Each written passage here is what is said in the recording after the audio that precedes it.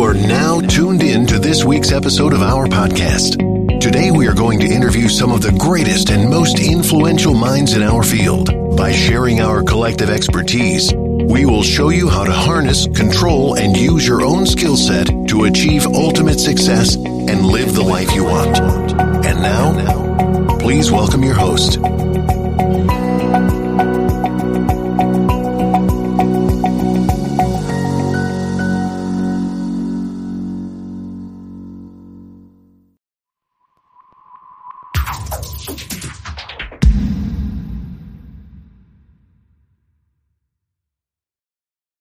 These aren't just clothes. It's like what you make it, and that's part of your style.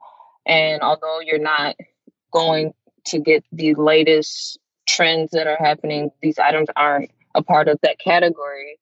You can still make it your own. It's how you define yourself in any way, whether it's the clothes you wear, what you say, what you want to do in life. It's how you define it and how you share that with other people.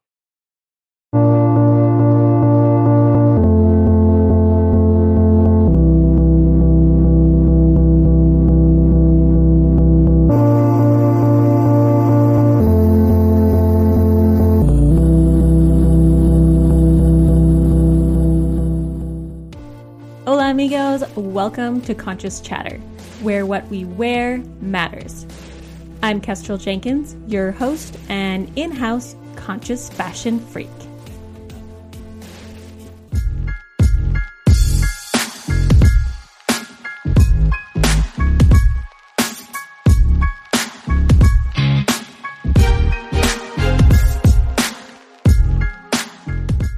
This episode is brought to you by 1010. 1010 is an exclusive collection of 10 one-of-a-kind engagement rings designed by 10 of the most distinctive designers working today.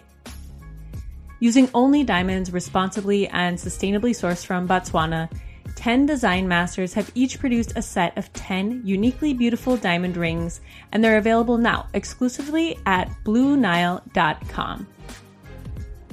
This exciting collection of truly unique, limited edition diamond engagement rings is available now, only at BlueNile.com.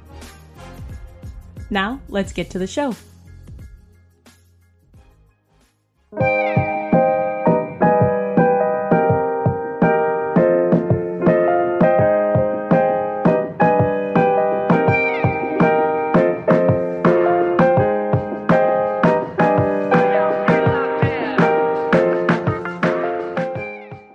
There's a lot of talk about the resale market and how quickly it's growing at the moment and moving into coming years.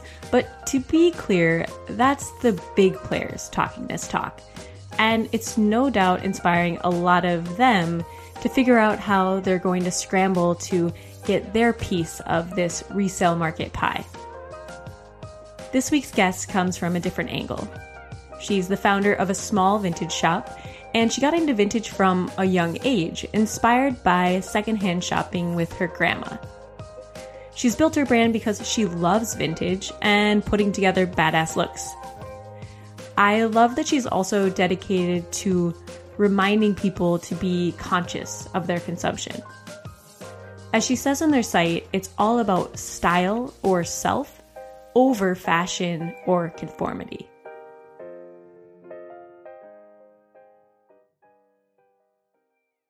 Chanel Harris is the owner of Nello, a curated thrift brand that is non-binary to any form of fashion and promotes positive self-love with sustainable clothing through artistic expression. Chanel, thank you so much for joining me today.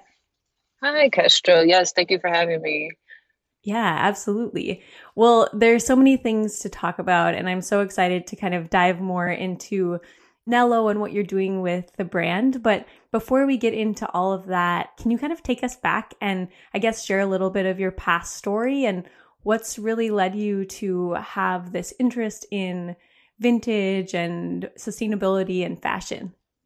Yeah. So I've grown up, around my grandmother going thrifting and her taking me to different yard sales, different stores in Wisconsin and Milwaukee.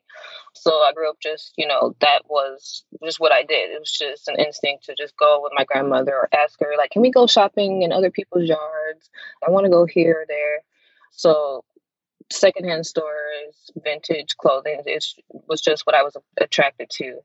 Even in my teen years, when everyone started going to the malls, I was like, that stuff is cool, but like, I want to go thrifting. So it sort of just stuck with me. And then I started to learn things from my grandmother, like which days to go on, what stores had the best items, and how to look at the different tickets. So from there, I just started to, mainly shop at vintage stores. And then I also had jobs in retail. So that sort of combined with me learning the background and the business side of just the clothing industry itself. But that was mainly a hobby. Even like through college, I would still go thrifting and I would get compliments on my clothes, like, where'd you get this or that? And it became sort of overwhelming because thrift clothes, you can buy a lot for, a little amount of money. But then it's like, I can't wear all of these things. So it became a point where I was like, I need to do something about this.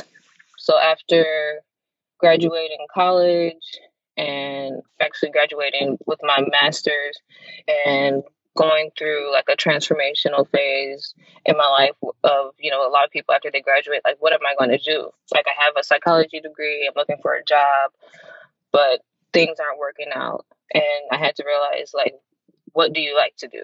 What do you love? And I just put that all into creating Nello, and it just went on from there. That was in April of 2019. So since then, it's just been a combination of, everything that I've known and loved, and finally doing it and taking the knowledge that I learned from growing up and being around vintage and picking out items and styling it and sharing it with customers now and whoever likes Nello. I love it. I love it. It reminds me of when I was growing up in Wisconsin. I did a lot of thrifting. I feel like in high school and then beyond that. And I'm trying to think back, but I feel like it wasn't something that a lot of people were doing at the time. And I'm like 35 now. But when you were growing up in Wisconsin, was it something that you saw around you? Was it something that people were doing a lot of time? Or like, what was thrifting? Like, what was the scene like, I guess, at that time? Yeah, I guess, it wasn't popular at all. I guess maybe in high school, there were, a few other kids that went and, actually like introduced a lot of my friends to going thrifting. Like, they would get excited, like, oh, let's go here, or, this new place, but it wasn't something that they really grew up doing.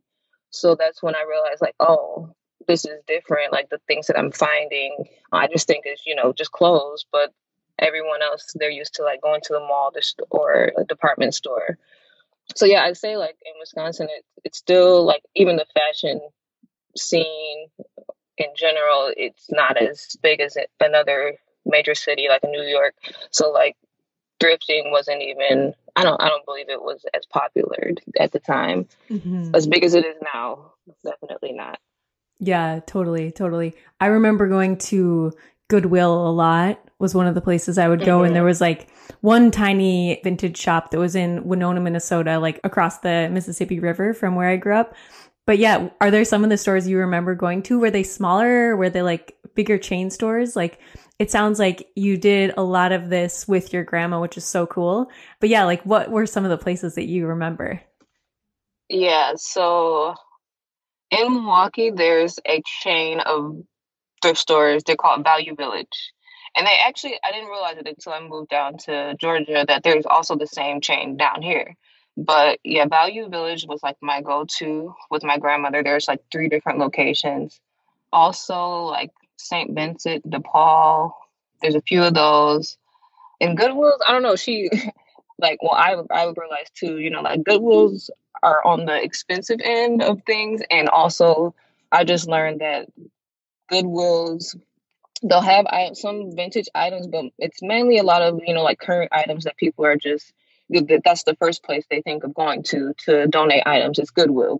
So a lot of those things that are in there are newer items. Mm-hmm. So usually when we did go thrifting, it was like maybe the Goodwill is along the way, or we'll just stop in there. But usually it would be these other thrift stores that my grandmother would just know about that were in smaller areas and smaller chains.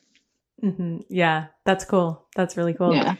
So it sounds like Nello was like, you said you kind of went through a little bit of a like transformation post college, which, by the way, you said you graduated with a master's. What did you actually study? Yeah, so I studied health psychology, clinical health psychology. I went to school in London. So I forgot about that. Like, I went to London for about 2 years, and then I completed my master's. And that also like opened my eye up to other types of vintage and high quality vintage, especially in London. I feel like they put a big value on vintage compared to America. There will be shops things that I wouldn't pay for, like a t-shirt that is like, I don't know, way overpriced compared to what you can find it in the store here for. But it was really cool to see the different styles too in London and over in Europe. And then like taking that information back here and like, oh, I can do that here too. I can create Nello in a way that's, a combination of both. I love that. Yeah, I actually lived in London for 6 months for an internship, and you're like telling this story, and I'm just thinking about how powerful the style was for me there. Just being on the streets there, I felt like, I don't know, it seems like you could wear whatever you want. Like anyone could wear whatever they want, and no one would like look at you and like stare at you. Whereas I feel like I grew up in a smaller town in Wisconsin, and then I lived in Minneapolis, but I felt like if you did things that were like quote unquote different, you would be looked at. Whereas there, I just loved how it felt like everyone could do whatever the heck they want. And it was just like, cool. That's a cool outfit. There it goes. Right. Yeah. I would just get it on the tube. I would just study people's style. I would just sit there like, oh, okay, they have their socks this color today, just look at it. But yeah, I agree. Like it's definitely a different type of like creative freedom and expression over there that's not here in a lot of places, like you said, in Wisconsin, or just like even going outside taking pictures and not being afraid of someone saying, hey, what are you doing? Like, I'm just trying to take pictures,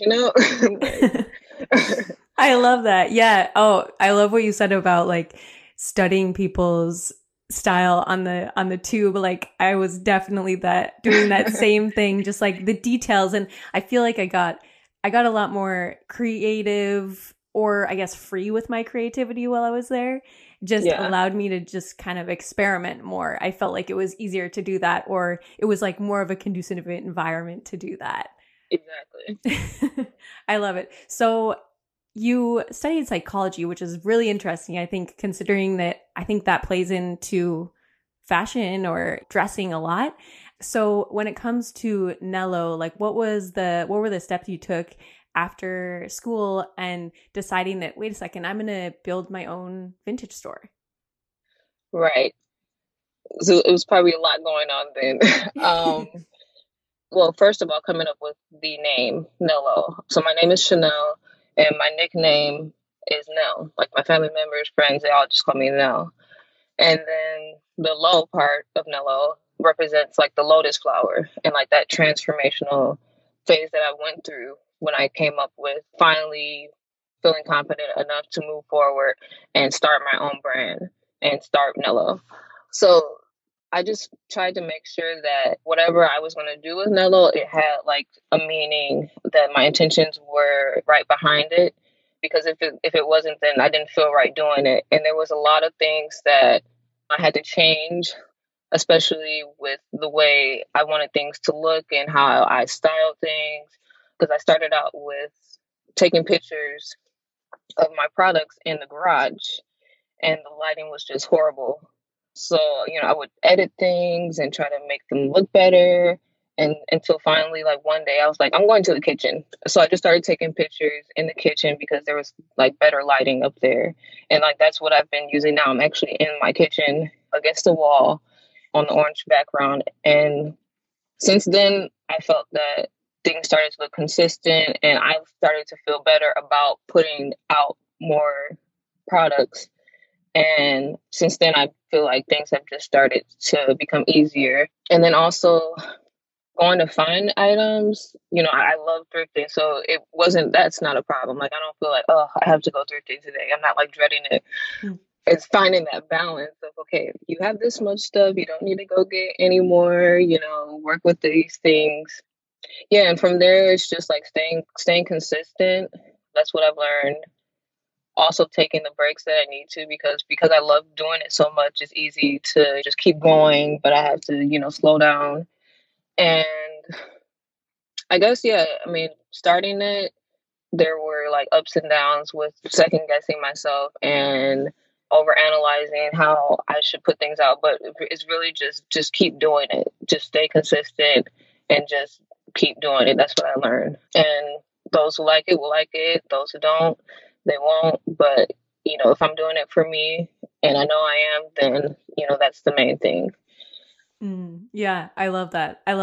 And when it comes to kind of like your tagline or your motto, I guess, I'm not sure how you would what you would call it. But when I was reading on your website, you say that you, quote, inspire consumers to embrace style or self over fashion or conformity.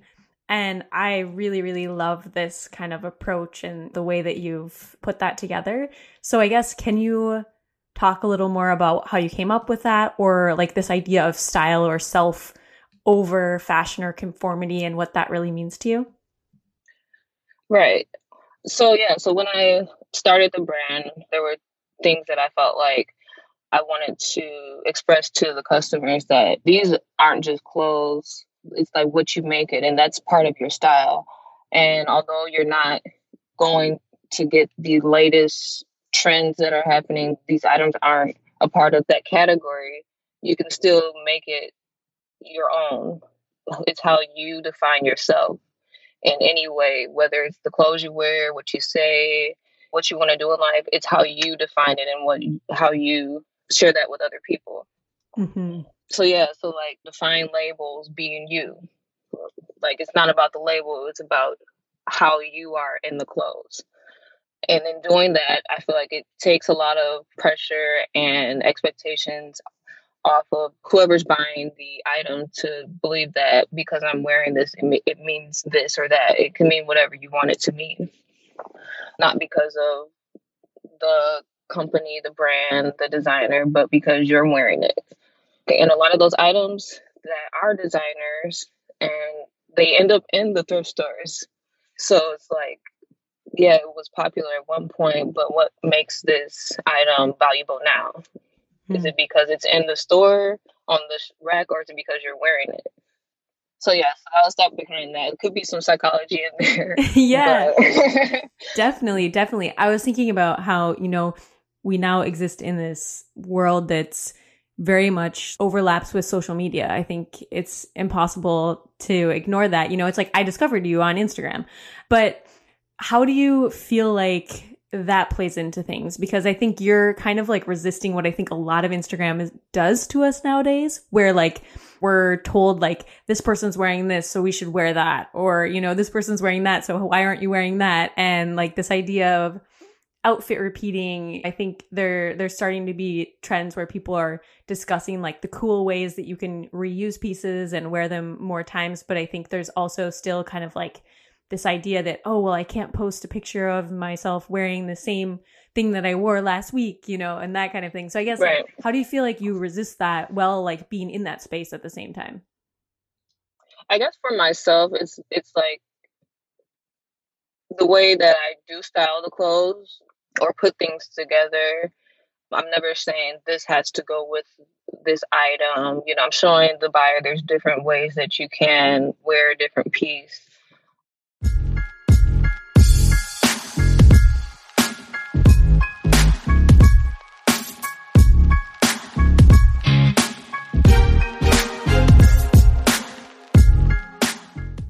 This episode is brought to you by 1010.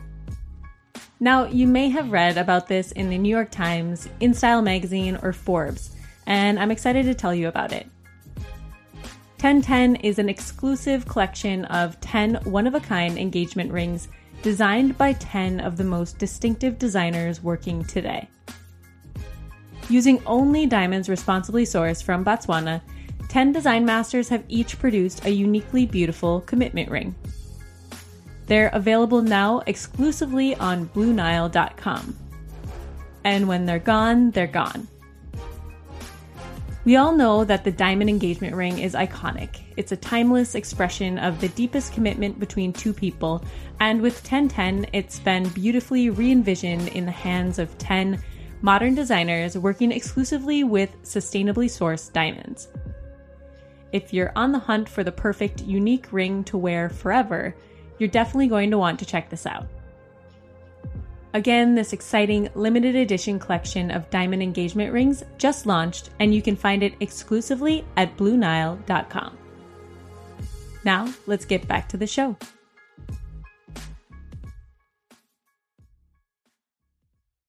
But it sounds like you're not dictating, like, you have to wear it this way in the way you're approaching things.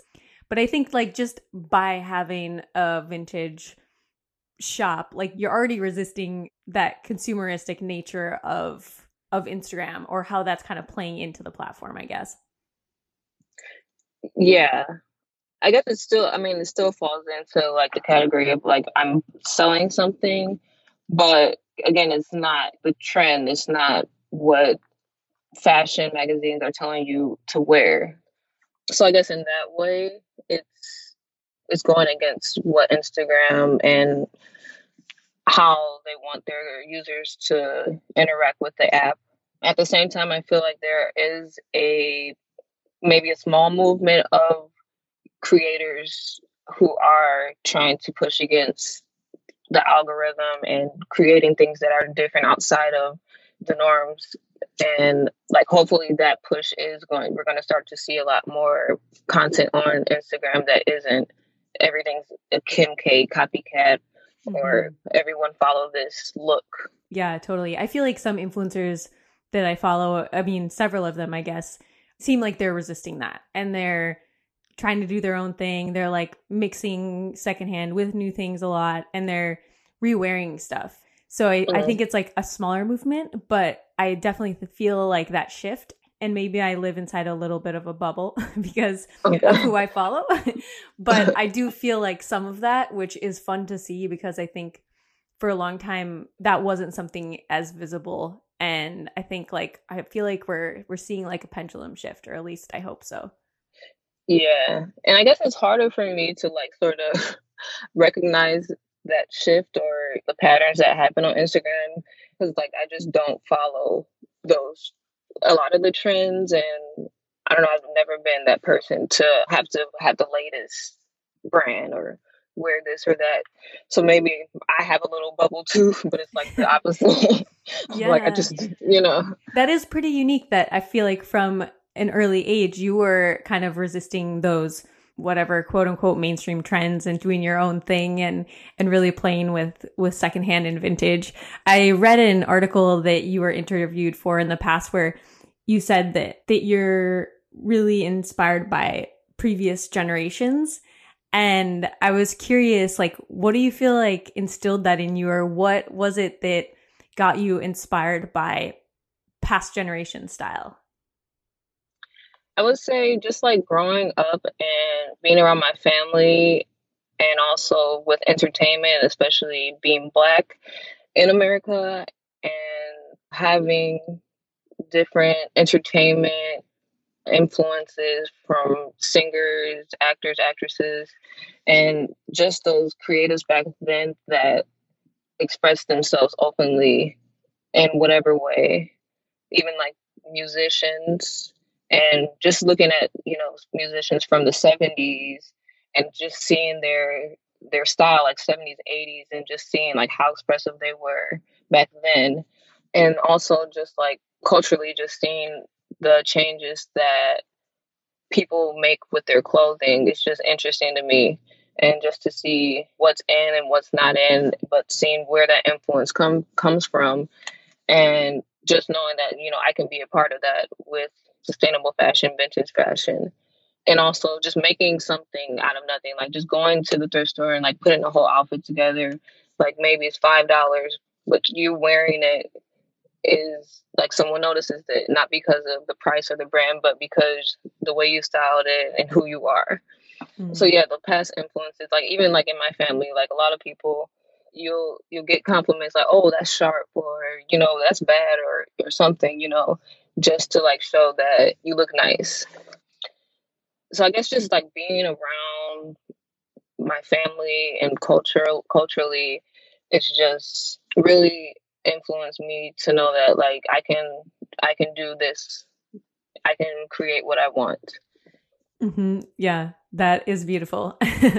Well, when it comes to your style, like, which by the way, I don't think I've mentioned it yet, but your style is like so incredible and so amazing. I love seeing how you put together outfits and like compositions. Like you mentioned, studying all the details of outfits on the tube in London. Like, I feel like I love going through Instagram and following people like you and like studying all the details and how you went through the process of like putting these different pieces together. And I guess that's some of the psychology of it too, for me, that's so intriguing, is like, what was it that made somebody put this with this? And like, how do they come up with that? But for you, do you like to put together outfits that are like within the same era, or do you like overlapping eras? Is it a mixture of both? What would you say your approach is? Yeah, I would say it's overlapping eras, because up until recently, I'll be honest, like I wasn't really studying like what specific time period this piece might have been from, like until I started Nello. Like up in like when I was just thrifting for myself, it was just, oh, this looks cool, I'm just gonna put it with this or put it with that.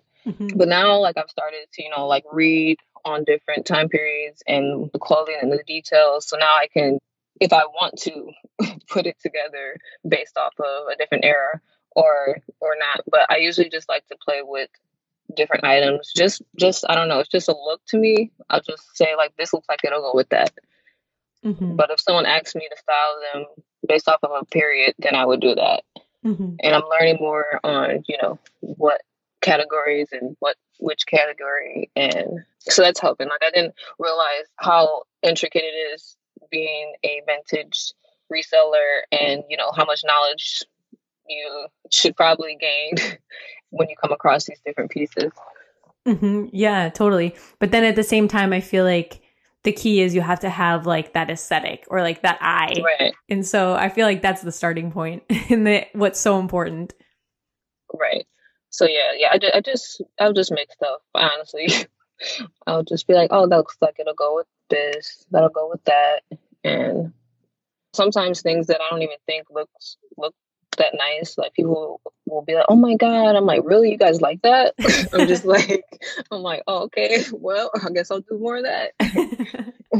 I love it. Well, I wanted to, I guess, like take a step back a little bit and look at the sustainable fashion industry at large, and I guess how secondhand or vintage fits into it, because I feel like there's so much talk right now about the secondhand market and how it's growing faster than retail. Like ThredUp, the reseller, their 2020 resale report said that resale is expected to grow 5 times over the next 5 years, while retail is projected to shrink. And they also say in the report that the total secondhand market is projected to grow to almost twice the size of fast fashion by 2029.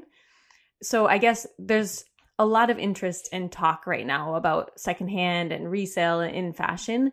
So from your perspective, working in kind of this vintage space, but I guess totally doing your own thing at the same time, what are your thoughts on where the secondhand market is going at this point in time?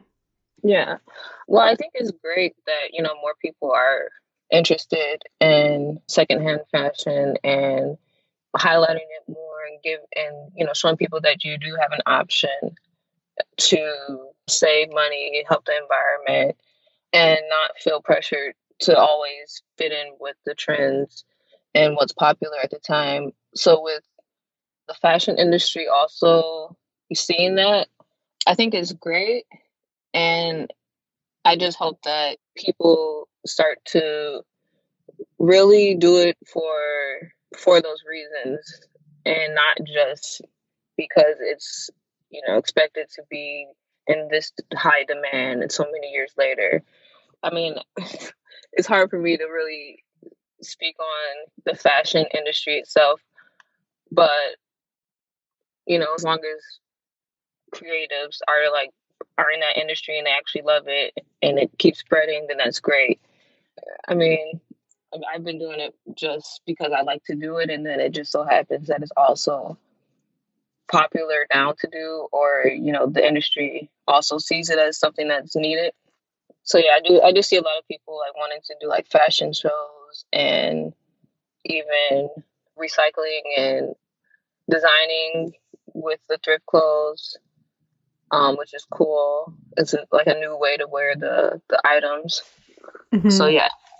Yeah, there's a lot of like different things going on around it, and like the industry at large is talking about it. And I think it's like bigger brands are now like even starting to think about how they can capitalize on this resale market, because it's like something that people are interested in. So it's going to be interesting to see where it goes. Yeah. Yeah, like it looks like it's like eventually going to happen. Like even just going to like a mall or a department store, it's like they're kind of like depressing now. It's like what they're like empty and like I don't know. I don't know what's going to happen with department stores and malls. Mm-hmm. But I can see a future with sustainable vintage stores like opening up and being as big as a department store or in malls. I know there are places like that, but just even more. Yeah, totally. Well, I guess just to come from another angle, because I know there's a lot of conversation, or not a lot of conversation, but I guess I hear this in the peripheries of the industry, people talking about like the question of whether secondhand is ever unsustainable, or if it's like feeding into the larger overproduction and overconsumption issues of fashion. And I know you had mentioned that earlier on, that when you kind of got into wanting to build Nello, partly you had thrifted all these pieces and you were like, I don't need all of these things. Like, what are other ways I can kind of approach this? And I've gone through that myself at times, where it was almost like earlier on, and when I started learning about like the issues of the fashion industry, I would think, okay, thrifting is the better option. So then I would go and like thrift all these things, and then I would be like, wait, I don't need these, or this doesn't really fit me that well, or actually I don't like this fabric. What was I thinking? I feel like it's been a journey for me to kind of like go through that process of realizing that I have to slow that consumption down too, I guess. So what do you think about the secondhand market? Like, do you think that it can be unsustainable in any way, or I guess feed back into like the larger industry's issues? Yeah, I can see how, it can feed back into the same issue. Like I said, it still comes down to like consumption. Like, do you need that? Do you really need it? But again, it's like it's still funneling from the bigger industry, because there's still so many fast fashion or just other products that people are still donating and feeling like they should just give them away to these secondhand stores. So I think the bigger problem is just consumption itself, even production within the fashion industry, and like how many items do we really need of this one product? I think it has to start there. But even someone deciding to go and buy secondhand, I believe is better. Even if you do donate it back to another store and things just keep getting recycled, I feel like it's within secondhand shopping, you're still recycling back and forth over coming from a larger company, and it just gets funneled directly to the vintage stores. Mm-hmm. So yeah, I think the consumption piece is the most important part, because items can stay in the store for, how long, no one will touch it. But, a department store, mall, fast fashion, those things change like every week, something new. Mm-hmm. So, I mean, I don't know if we can stop everyone from going to, a mall. I'm not saying I still shop at, regular stores, but it's at the rate that you would think that, you need something new. or even just, mixing and matching items. Yeah, totally, totally. Yeah, that process of like really having to think about it before you buy something. Like, how can this fit in my wardrobe? Am I going to use this often? Do I really, really love it? Going through some of those kind of questions before making the purchase. Right. Yeah, and I feel like a lot of things, even besides clothes, with cars, homes, like everything is reused in some way. And, it's just easier to throw away clothes and get rid of clothes. So hopefully the whole world just realizes I'm good with this thing for enough time. Yeah, totally, totally. Well, I was thinking of your style, which I love following along and seeing your outfits on Instagram, but how would you, I guess, define your style? Would you define it, or do you have like a few words you would use to describe it? I don't know. I feel like I never define it, but like other people will define it for me. I guess I like colors. Mm-hmm. I like prints. I like pants. I used to like jeans, but I'm like not. I don't know. I'm trying to stay away from jeans because, especially high waist jeans, because sitting down and tightness. Yeah. Especially right now in COVID. Right. Right now, like I like turtlenecks, and I picked up wearing like the high socks from being over in London. Mm-hmm. Yeah, I don't know. I've never even done that to myself. I've never said, Chanel, what's your style like? Like, I don't even know how to describe it. I have a friend, they'll say like, oh, you're like Diana Ross one day, and then like Solange another day. Like, I don't know. I haven't done clue.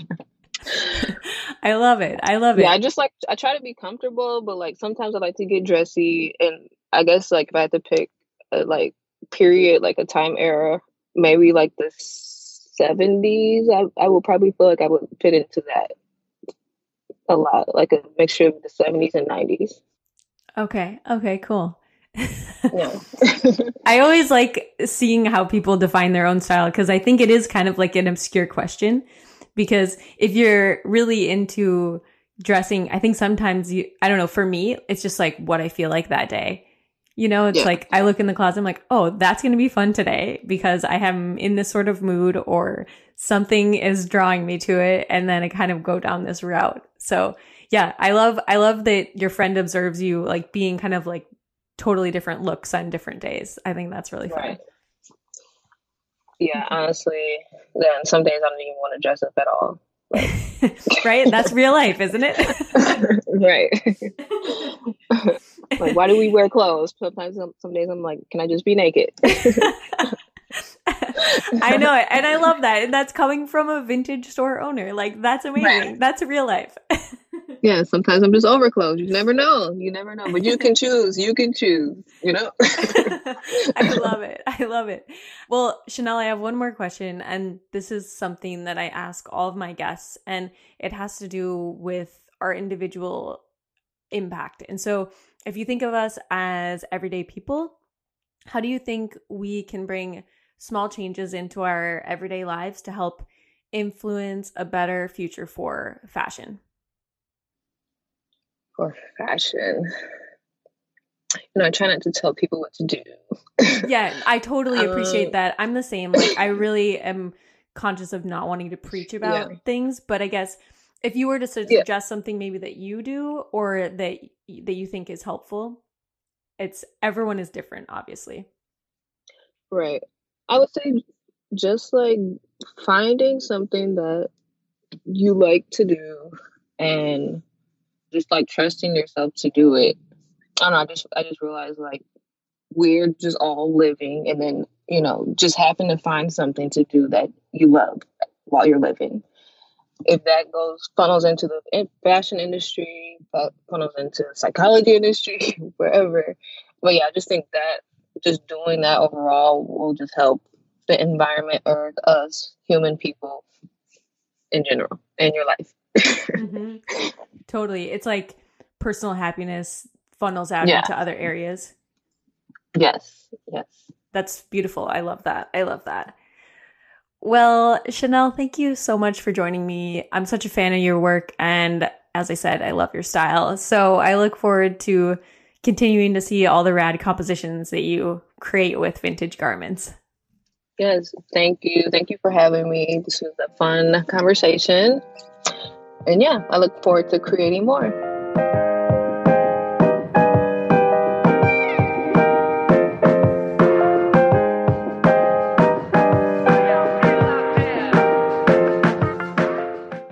Next week, we're chatting with the designer and founder of a brand that deeply honors their artisan partners.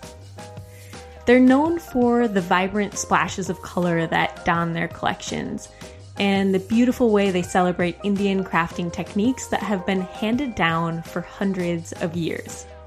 Stay tuned. Cheers to all you change makers out there. Thanks for listening.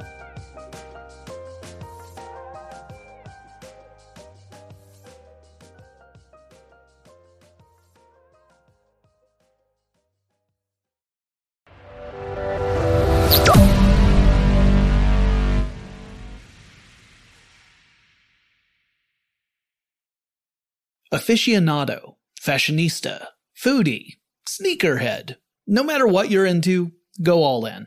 Because the greater the obsession, the greater the reward. Introducing the new Lexus IS, a result of Lexus's obsession. All in on the sports sedan. Learn more at lexus.com/IS.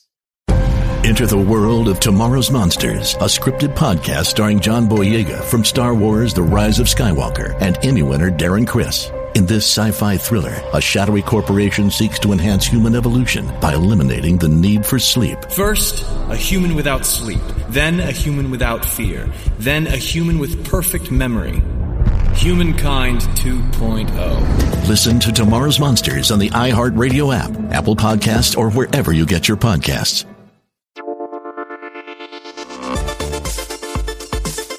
Welcome to Tech Stuff, a production from iHeartRadio. Hey there and welcome to Tech Stuff. I'm your host, Jonathan Strickland. I'm an executive producer with iHeartRadio and I love all things tech. And this is the Tech News episode for Thursday, January 21st, 2021. Let's get into it. One of the gadgets that got a lot of attention at CES 2021 was LG's rollable phone, and I've mentioned it on past episodes. But in brief, this is a phone that can extend its frame and grow to more of a tablet kind of size. And the screen rolls out to expand with the frame, kind of like a window shade being pulled down. It's all made possible by flexible OLED screens and circuitry, and that's pretty cool. We've seen similar technology with rollable televisions, for example. So it's too bad that LG might be getting out of the phone business entirely. Now, I should stress, this is something that might happen, but isn't guaranteed to happen. An internal memo in LG from the company's CEO had acknowledged that it's possible LG will need to extricate itself from making smartphones. This same CEO, Kwon Bong-seok, assumed the role of CEO in 2020 with the promise that he would return the smartphone division to profitability by 2021. You see, LG's smartphone division has been seeing losses year over year for more than 5 years in a row, with the company pouring $5 billion worth of resources into the division. Kwon's original plan was for the company to push phones with a real wow factor to them. I hate that term. But one of those phones was one called the Velvet. That's pretty weird. It's a phone that actually has a case, and the case contains a second screen. So the case is a folding case. When it's closed, the screen of the smartphone is largely not visible. You can still take phone calls with the case closed, but you can't really interact with the smartphone. So you open up the case, kind of like a book, and that includes a second screen that's to the left of your phone's screen, and it increases the amount of touchscreen real estate that you have. That one is an odd one, but it doesn't really stand up to the oddness of the Wing. This is a smartphone that has a swivel screen mounted on top of a second screen. So I see you like screens on your screens.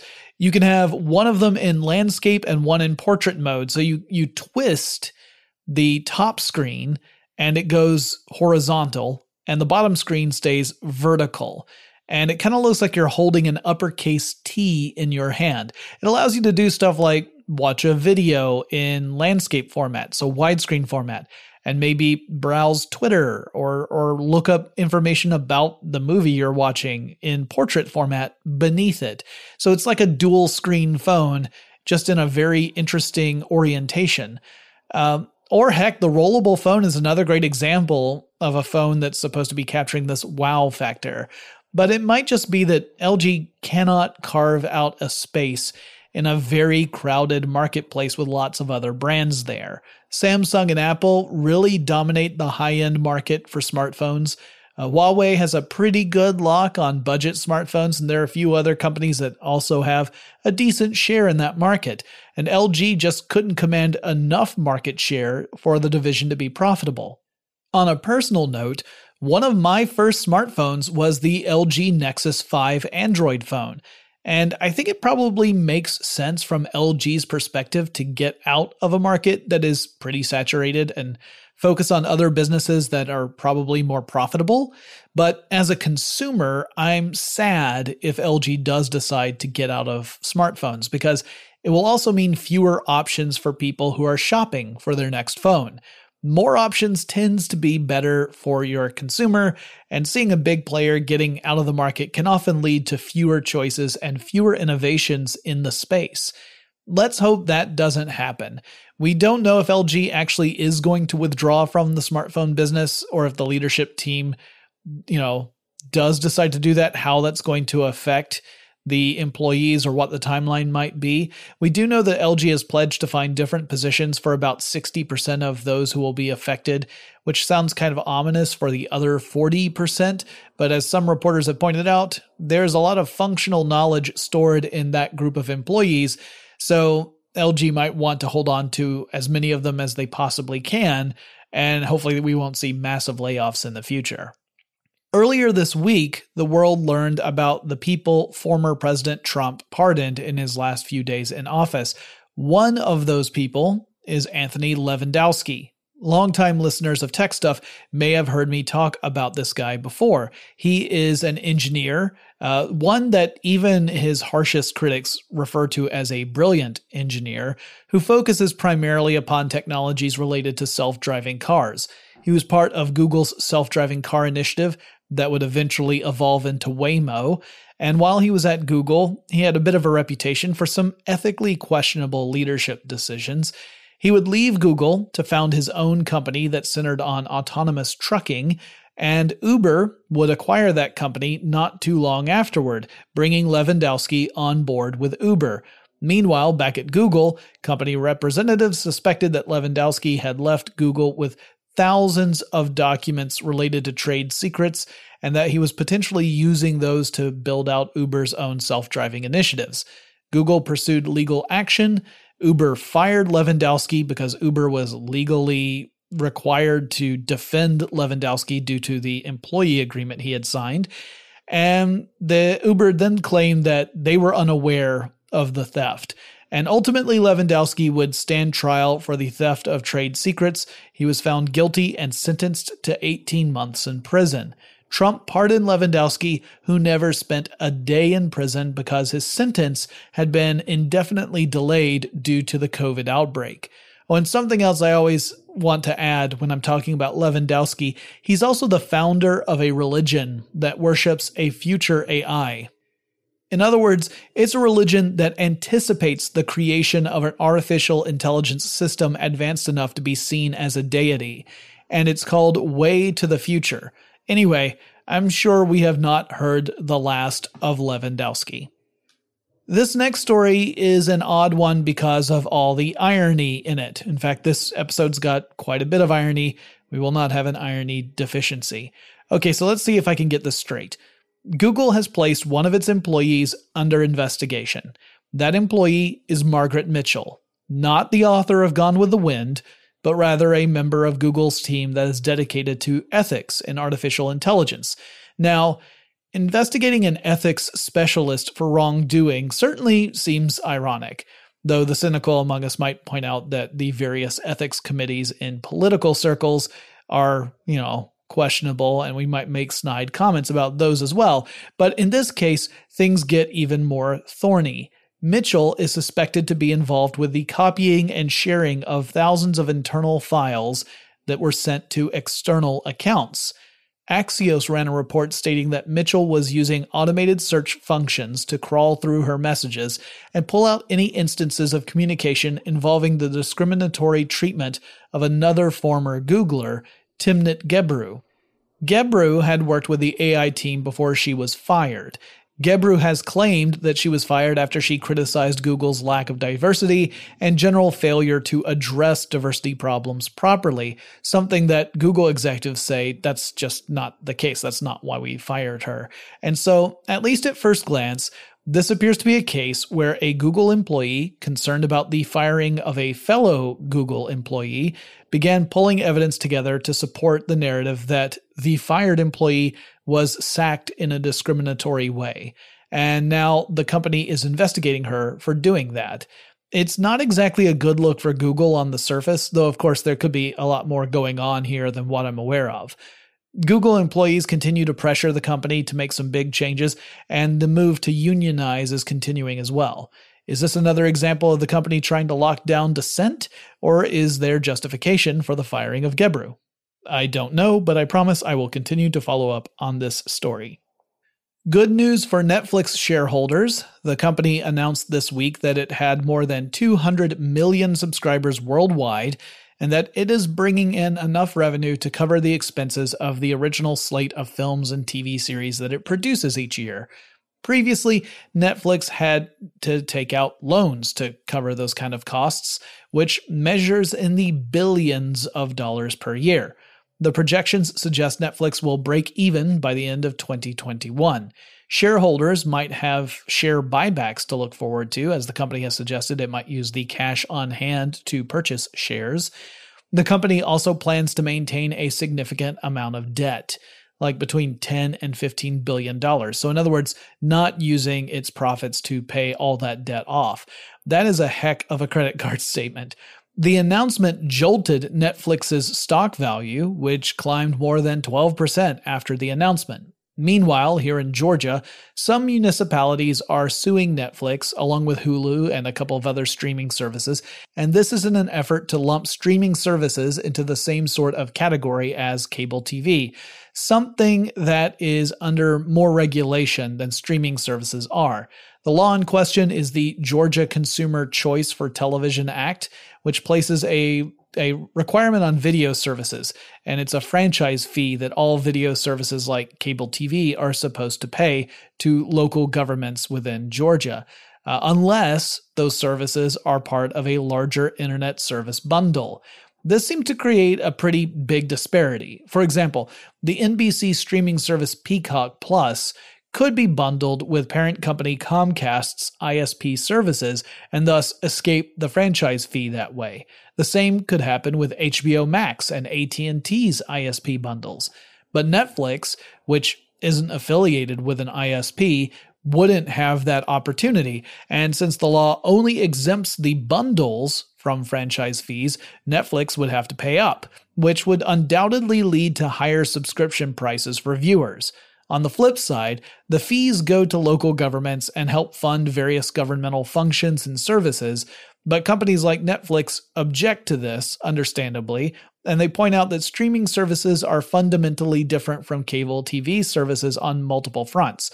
It's likely this will all have to be decided in court, and the outcome is far from guaranteed. As we've seen many times, it's hard to predict how courts will interpret laws when the case also involves technology that the court might not fully understand. Speaking of massive companies that generate tons of content, let's talk about Viacom CBS. For a while now, CBS All Access has been the go-to streaming source for stuff like new Star Trek properties. But soon, that service will sunset, and from the ashes of CBS All Access will rise the phoenix of Paramount Plus.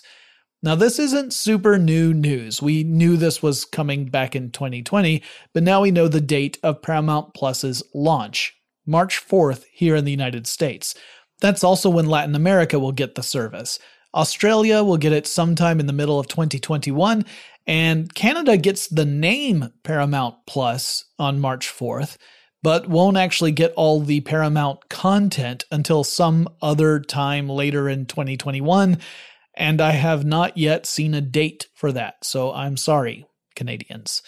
The new service will include not only all the CBS content that was previously on All Access, but also stuff from MTV, Comedy Central, VH1, and BET, among other channels. There will be new original content coming out on the streaming service beyond just, the Star Trek stuff. There's a series that will be based on The Godfather, for example, and that could be pretty interesting. I'm actually a pretty big fan of the first two Godfather films. And the series Behind the Music from VH1 is going to make a comeback as well. I'm not certain how much the Paramount Plus service will cost yet. CBS All Access was $5.99 per month if you didn't mind having ads in your service, or you could pay $9.99 for an ad-free subscription per month. But I assume Paramount Plus will probably be a little more expensive, but there's no announced pricing schedule at the time of this recording. Well, we've got more to talk about in tech news, but first let's take a quick break. So you've heard the buzz. Contact tracing and vaccines are the big new things to stopping COVID. But you still may be thinking, what is contact tracing? Are the vaccines safe? Who's behind all of this? And what's in it for me? You've got questions, we've got answers. That's why Contact World was created. A brand new podcast with iHeartRadio, where hosts tackle the hot button issues surrounding coronavirus, contact tracing, public health, equity, fragility of healthcare systems, community-based care, and a whole lot more than just buzzwords. Join Justin Beck, Catherine Delson, and Deepti Pawa as they demystify contact tracing, arming you with the right facts, insights, and information to move forward and make your world safer, healthier, and more equitable. Not just during this pandemic, but whenever it ends, too. You deserve to understand what goes on in your neighborhood when it comes to public health, and you deserve the chance to be heard by the people who make the decisions that will affect you and your family's health. Listen to in-depth discussions about real issues facing our world and how we can help solve them together. Contact World is now available on the iHeartRadio app or wherever you listen to podcasts. That's CONTAKT World. Hey friends, so there are bad matches out there, like microwaves and aluminum foil. Then there are great matches, like Cashback Match from Discover. Only Discover automatically matches all the cash back you earn at the end of your first year. There's no minimum spending or maximum rewards, just a dollar-for-dollar match. And you can redeem your cashback match for any amount at any time. Discover makes it easy. So what are you waiting for? Ditch those bad matches like magnets and phones, Scorpios and Geminis, orange juice and toothpaste. Ugh. And check out Cashback Match from Discover, where they match all the cash back you earn at the end of your first year, dollar for dollar. Learn more about Cashback Match at discover.com/match. Cashback Match only from Discover. Discover something brighter. One of the big tech news stories toward the last few months of 2020 was how the co-founder of the massive company Alibaba, Jack Ma, went missing, at least from the public eye. He gave a speech in October of 2020 that criticized government regulations just before an Alibaba affiliate company called Ant Group was scheduled to have its initial public offering. Side note here, I'm pretty sure that in the past I reported that it was Alibaba that was holding its IPO, which was my mistake. That was incorrect. Alibaba had already had its IPO long before. This was a financial affiliate company, Ant Group. Well, shortly after this critical speech, the Chinese government, specifically the regulators, blocked that IPO for Ant Group, and regulators have really tightened the screws on the tech sector in China in general and Alibaba in particular. Jack Ma disappeared from view, and the rest of the world was left to speculate on what had happened to him. Was he laying low after seeing how the regulators had reacted? Was he actively being held and silenced by the Chinese government? All sorts of theories bounced around, although I think there was more of an agreement that the exile was likely self-imposed as a matter of preservation. But then Tianmu News, a government-operated newspaper, published an online piece that included a video of the billionaire giving a presentation to school teachers in a rural part of China as part of a philanthropic event. Ma himself is a former teacher and has dedicated a great deal of time and money towards supporting educational efforts in China. There was no acknowledgement that Ma had been absent from the spotlight for months, and considering the fact that the man has gained something of a reputation for some pretty flashy public displays, that in itself is pretty interesting. Alibaba, which has already become a publicly traded company as I mentioned, saw the value of its shares increase by 9% on the stock exchanges in Hong Kong and Shanghai. Clearly, Ma's absence has had a somewhat chilling effect on the tech sector in China.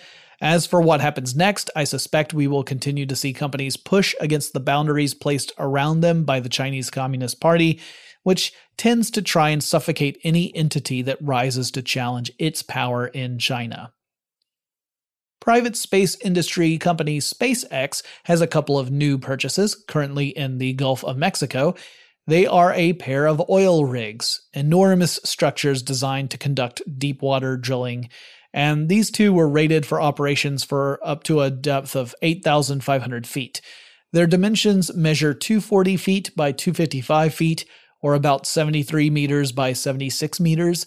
SpaceX's plan is to convert these oil rigs into floating offshore spaceports.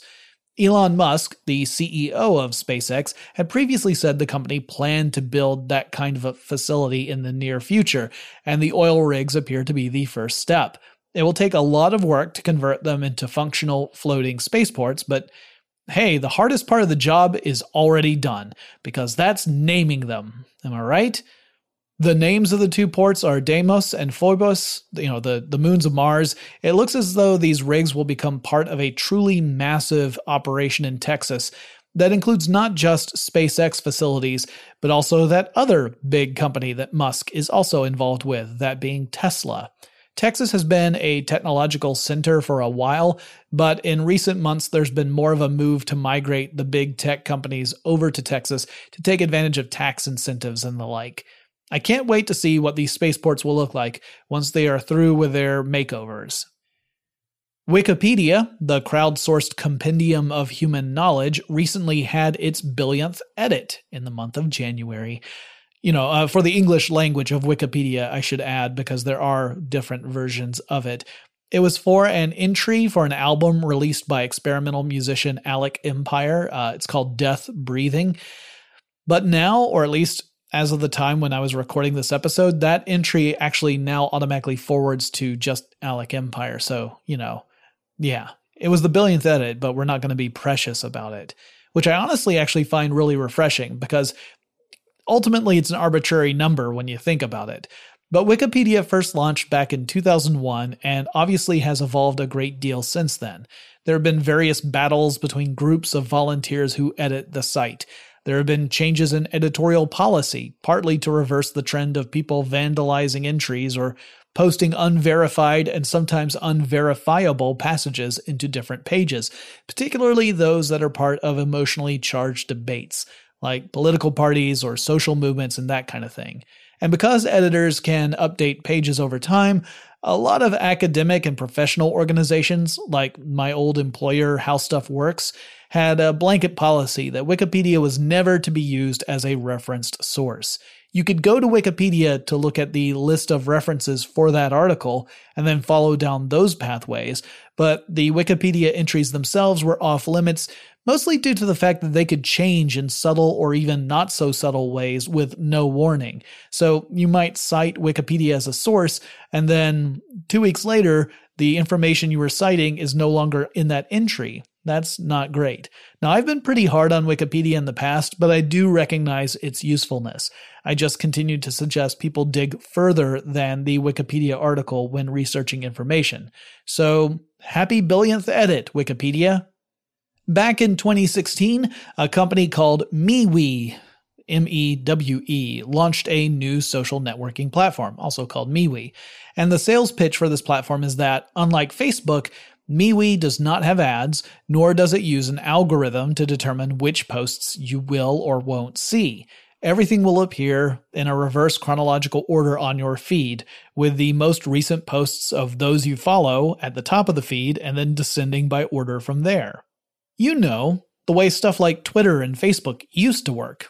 It also claims to be more focused on privacy. Since there are no ads, the service isn't monitoring your every action in order to sell that data off to advertisers. Instead, they have a subscription model. There's a premium level that users can elect to subscribe to, or they can use the free service that has fewer bells and whistles. Now, the reason I'm bringing up MeWe this week is that the site has seen a recent surge in folks signing up. 2.5 million new accounts were made in the last week.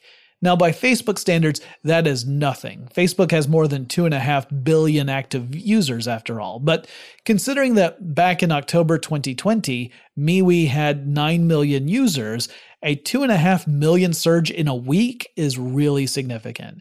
And here's something that I wasn't planning on. I'm actually one of those 2.5 million people. I somehow had missed hearing about MeWe for years, and then I just came across it by chance before I did this episode. Before I saw the article about how many people had signed up in the last week, I just thought, hey, this seems like it's more in my style than Facebook. I have one friend on there right now, and it happens to be my co-host for Large Nerdron Collider, Ariel Kasten. I quit Facebook several weeks ago, and while I don't have access to my friends like I did on the old FB, I do like the approach of MeWe. I just wish my friends were there. And apparently, I'm not the only person that's going through this, as more people have become disenchanted with the advertising strategies of various platforms, or how algorithms can elevate misinformation campaigns and lead to radicalization. We may see more people abandon those older platforms for alternatives. Now, don't get me wrong, there are going to be plenty of people sharing misinformation on MeWe as well. But because there's no algorithm to serve that information up to new people, you as a user have to go out and seek the people or organizations that are creating the misinformation on your own. You have to follow them. It's not being served up to you on a platter, and that can make a huge difference, as we've already seen with the recent drop in misinformation campaigns online. Anyway, this isn't a commercial for MeWe. It's a social platform that most people aren't even using, but it has received some recent attention. So I'm not saying it's going to become the next big thing, but I do expect we're going to see a few social platforms try and position themselves as a more transparent and responsible alternative to the established networks we have out there. Whether they gain any traction or not remains to be seen, but we should remember that, momentum and inertia are really powerful things. Back in 2020, the company Cycraft, Cycraft, published a report revealing that Chinese hackers had been infiltrating high-tech systems in a project that the cybersecurity field has called Chimera. They were largely attacking Taiwanese tech companies at the time.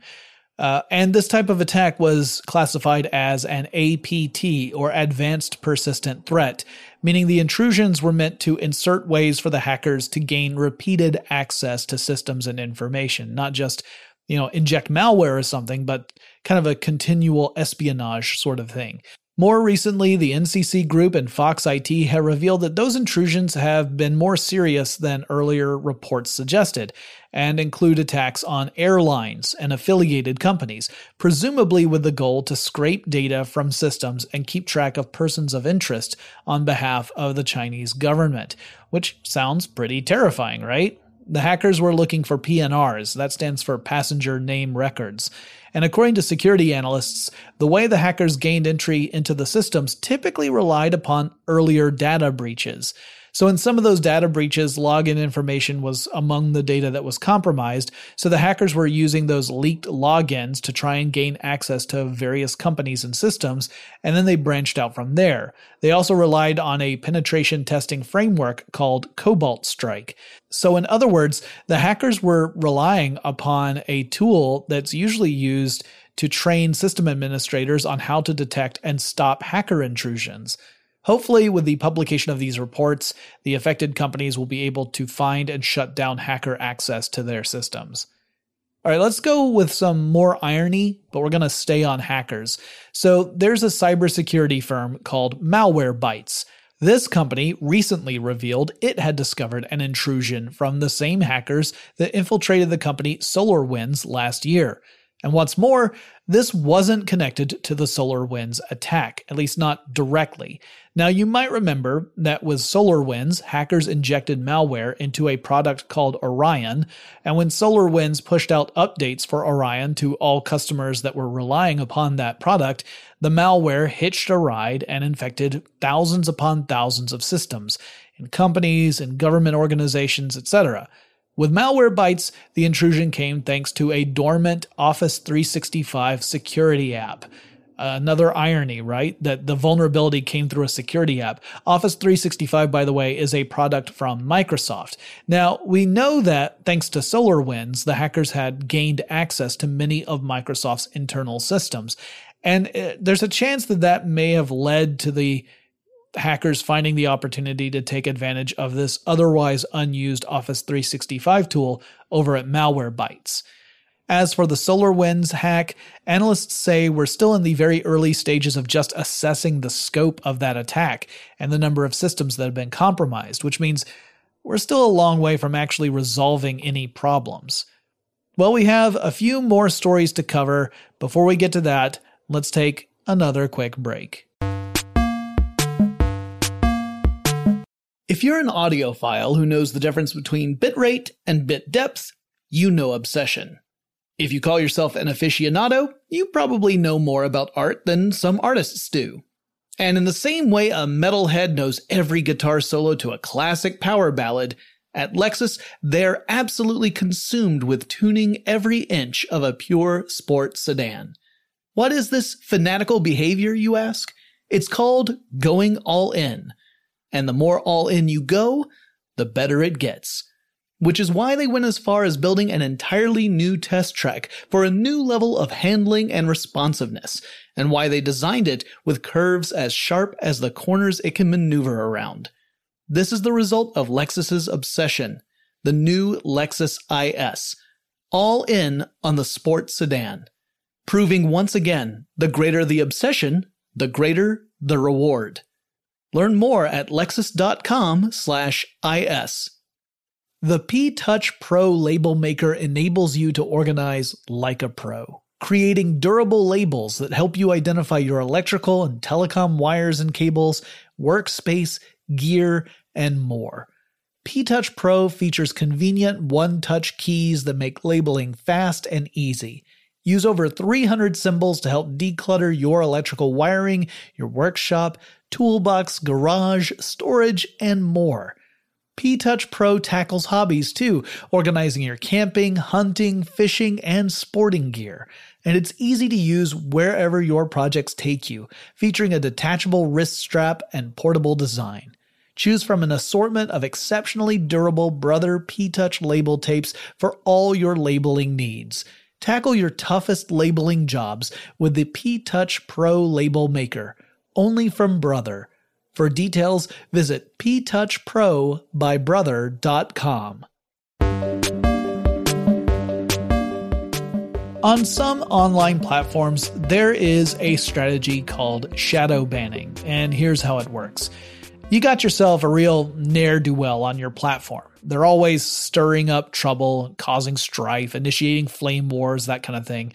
Now, you could just ban this person, which would likely make your other users happy, but it would also be something that the banned user would immediately notice. And maybe that user just goes and creates a different account on your service and just keeps up with the same old garbage. Or maybe you shadow ban them. A shadow ban means that to the affected user, things seem normal. They can still access the service, they can still post to it.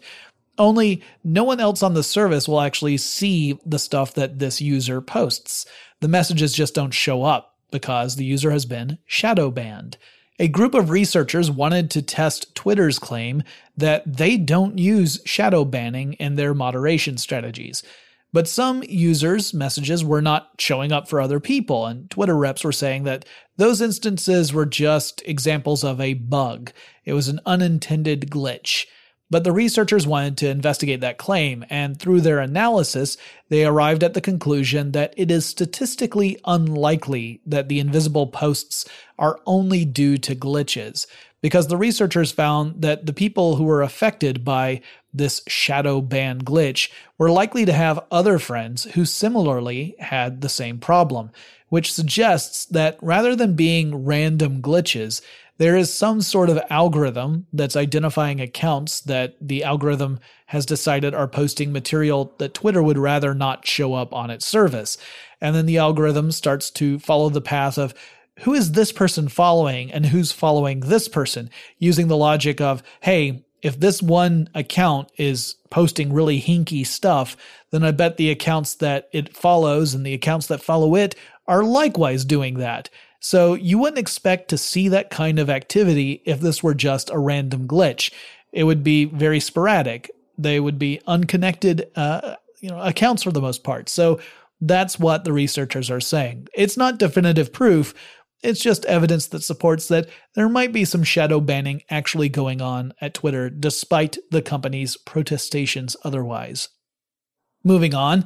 So NVIDIA released its Shield TV product way back in 2015. Now this is a digital media player running on an Android operating system, and it can stream games from a compatible PC to a television. So if you're a PC gamer, but you would love to play certain titles on your big screen television, you can use the NVIDIA Shield TV to do that. And now you can use PS5 and Xbox Series X controllers with that system. NVIDIA recently added support for the new controllers to their product. The pairing process sounds like it's pretty simple, and the NVIDIA Shield TV product can also upscale videos up to 4K resolution. That's not quite the same as running 4K natively, but it's still pretty darn nice. Now, I've never had the chance to play on an NVIDIA Shield TV, though I did once get a chance to play the original NVIDIA Shield Portable before that was really an official thing. I think I was at a CES and it was just kind of secretly being shown off. And I was there in the last day of the show and the reps at the booth were like, yeah, sure, go ahead and play with it. I think it had largely been hands off for most of the show, which tells you it pays to stick around at CES till the last day because people don't really care so much anymore for some reason. Sticking with games, several game publishers, including Valve, which these days is better known as the company behind the Steam store, are going to be coughing up some dough to pay fines in the EU. This comes after a nearly 2-year-long legal battle, and at the heart of this issue is the practice of geo-blocking. That is, the practice of blocking access to some games in some areas of the EU while allowing access to those games in other EU countries. See, the EU doesn't like that too much. The philosophy of the EU is one in which people, businesses, and services are free to move around within the Union as a whole. So having a service that's available in, say, France, but unavailable in Germany, is antithetical to the EU's philosophy. A competition law makes it illegal for companies to engage in cross-border sales across member nations in the EU. This isn't something unique to the video game industry. On a similar note, the EU wants services like streaming video companies to offer the same library of content across all members of the EU, treating it as a digital single market. And while there are complicated licensing agreements that come into play that make this harder to do, there's also the fact that within the EU, a citizen can choose to relocate to another member nation of the EU, and in that case you would think that the person should still have access to whatever digital media they had already purchased in their original country. The game publishers all had a reduced fine due to the fact that they were more cooperative with the EU's approach to creating regulations. Valve had to pay the whole fine because it had somewhat resisted those efforts and disagreed that they were guilty of violating a law, so Valve's fine amounted to 1.6 million euro, a princely sum. Oh, and hey, remember when in early 2020, Animal Crossing New Horizons swooped in to the rescue for all those Nintendo Switch owners and helped us through the early days of isolation in the quarantine era? Well, how about you recapture that feeling of joy and community with a little makeup? ColourPop is releasing a collection of makeup inspired by the popular game, which, as I understand it, mostly involves hoarding turnips until the market reaches critical mass, whereupon you unload them in a frenzy, sort of like the movie Wall Street, but with cartoonish anthropomorphic animals. The collection launches on January 28th, and the images I've seen have all been palettes of various makeup powders in different colors, and each palette is citing a different citizen of the game as the source of inspiration, which, is pretty adorable. I'm in favor of it. I don't think I'll be wearing any of it. I can't pull off eyeshadow, guys. And finally, scientists with the University of Bath and the University of Oxford are now using images captured by satellites to look for and track the movement of animals from space. Animals like elephants. So the scientists say that the satellites offer up a new way to count elephants when paired with an algorithm that analyzes the images and looks for, elephant shapes. But like teeny tiny elephant shapes, because these are satellite images. This is a much more efficient means of finding elephants than sending aircraft to just crisscross the skies in search of them, and it gives scientists a way to track elephant populations. The African elephant is considered a vulnerable species. There are somewhere between 40,000 and 50,000 African elephants in the wild, and the team hopes that this approach can be used to count and keep track of other types of animals in the future with, tweaks to the algorithm. Though I personally hope they never use it to count sheep, because otherwise the satellites might go into sleep mode. Yeah. Okay, with that terrible dad joke, we're going to wrap up this episode of Tech Stuff News Edition. We will be back next week with more news, and in the meantime, if you have suggestions for topics I should tackle in normal episodes of Tech Stuff, whether it's a technology, a company in tech, a personality in tech, maybe just a trend in tech, let me know. The best way to reach out to me is on Twitter. The handle is TechStuffHSW, and I'll talk to you again really soon. Tech Stuff is an iHeartRadio production. For more podcasts from iHeartRadio, visit the iHeartRadio app, Apple Podcasts, or wherever you listen to your favorite shows.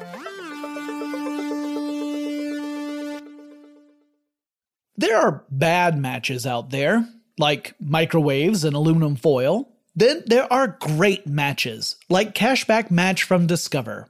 Only Discover automatically matches all the cash back you earn at the end of your first year, dollar for dollar. So what are you waiting for? Ditch those bad matches, like orange juice and toothpaste, and check out Cashback Match only from Discover. Learn more at discover.com/match. Discover something brighter. Control, flexibility, efficiency. How much better could you manage your cash flow if all your suppliers accepted credit cards? Well, now there is a way you can pay virtually anyone with your Visa business card, even if they don't accept cards at all. It's called Plastic. You go to PLASTIQ.com and pay with your card. Then Plastic sends the money via check, wire, or ACH. Start with just one bill and see for yourself how Plastic multiplies the power of your Visa business card.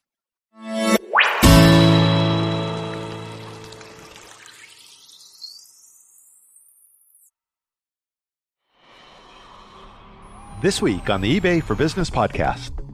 Essentially, it's not about you. It's about the customer. If you serve the customer and give them what they want, which is a good product at a fair price, you will be rewarded. What was challenging at first is when you're in the growth phase, when you're starting off that first year, you really don't have enough data to sort of compute what your real selling cost is. Am I going to move this inventory that I just bought in a year? I think it really took about 2 solid years to kind of get a rough idea of what my numbers were. The main expense is inventory, obviously. The other main expense is the selling cost. So I like to really keep those two in focus. And I know I have a number based on I have to buy this much inventory every month or every quarter to sustain this monthly cash flow. So I know that if I wanted to stop this growth level right now, I have a number in mind that every month I need to spend this much on inventory. I'm Brian. And I'm Griff. And this is the eBay for Business podcast, your weekly source for the information and inspiration you need to start, run, and grow a business on the world's most powerful marketplace. And this is episode 127. Hello, Brian. Hello, Griff. Good to be back after a week off for me. Yeah, if people haven't figured it out yet, we stagger weeks. So it's every other week. It's either you or Rebecca. Yes. And I love both of you. Well, I hope so. But I think I'm going to up my game to make sure that our listeners really, really like me over Rebecca. And she knows I'm kidding. Why aim so low? You should get them to like you more than they like me. Oh, that would almost be impossible. No, I think it actually would be really easy, Brian.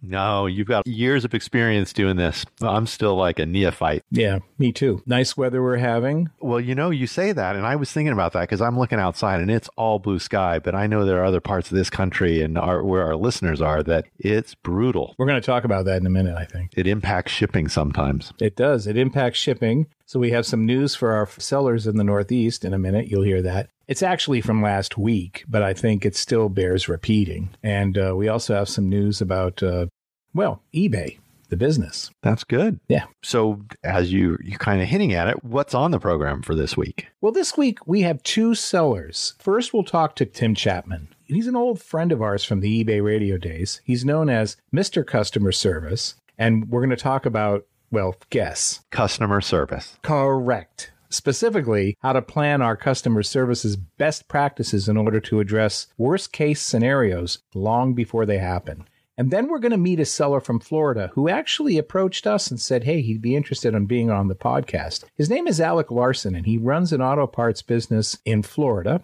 And we'll learn how he started his business and specifically this week, how he manages and tracks his business inventory and sales. All this and more. First up, let's find out what's in the eBay news this week, Brian.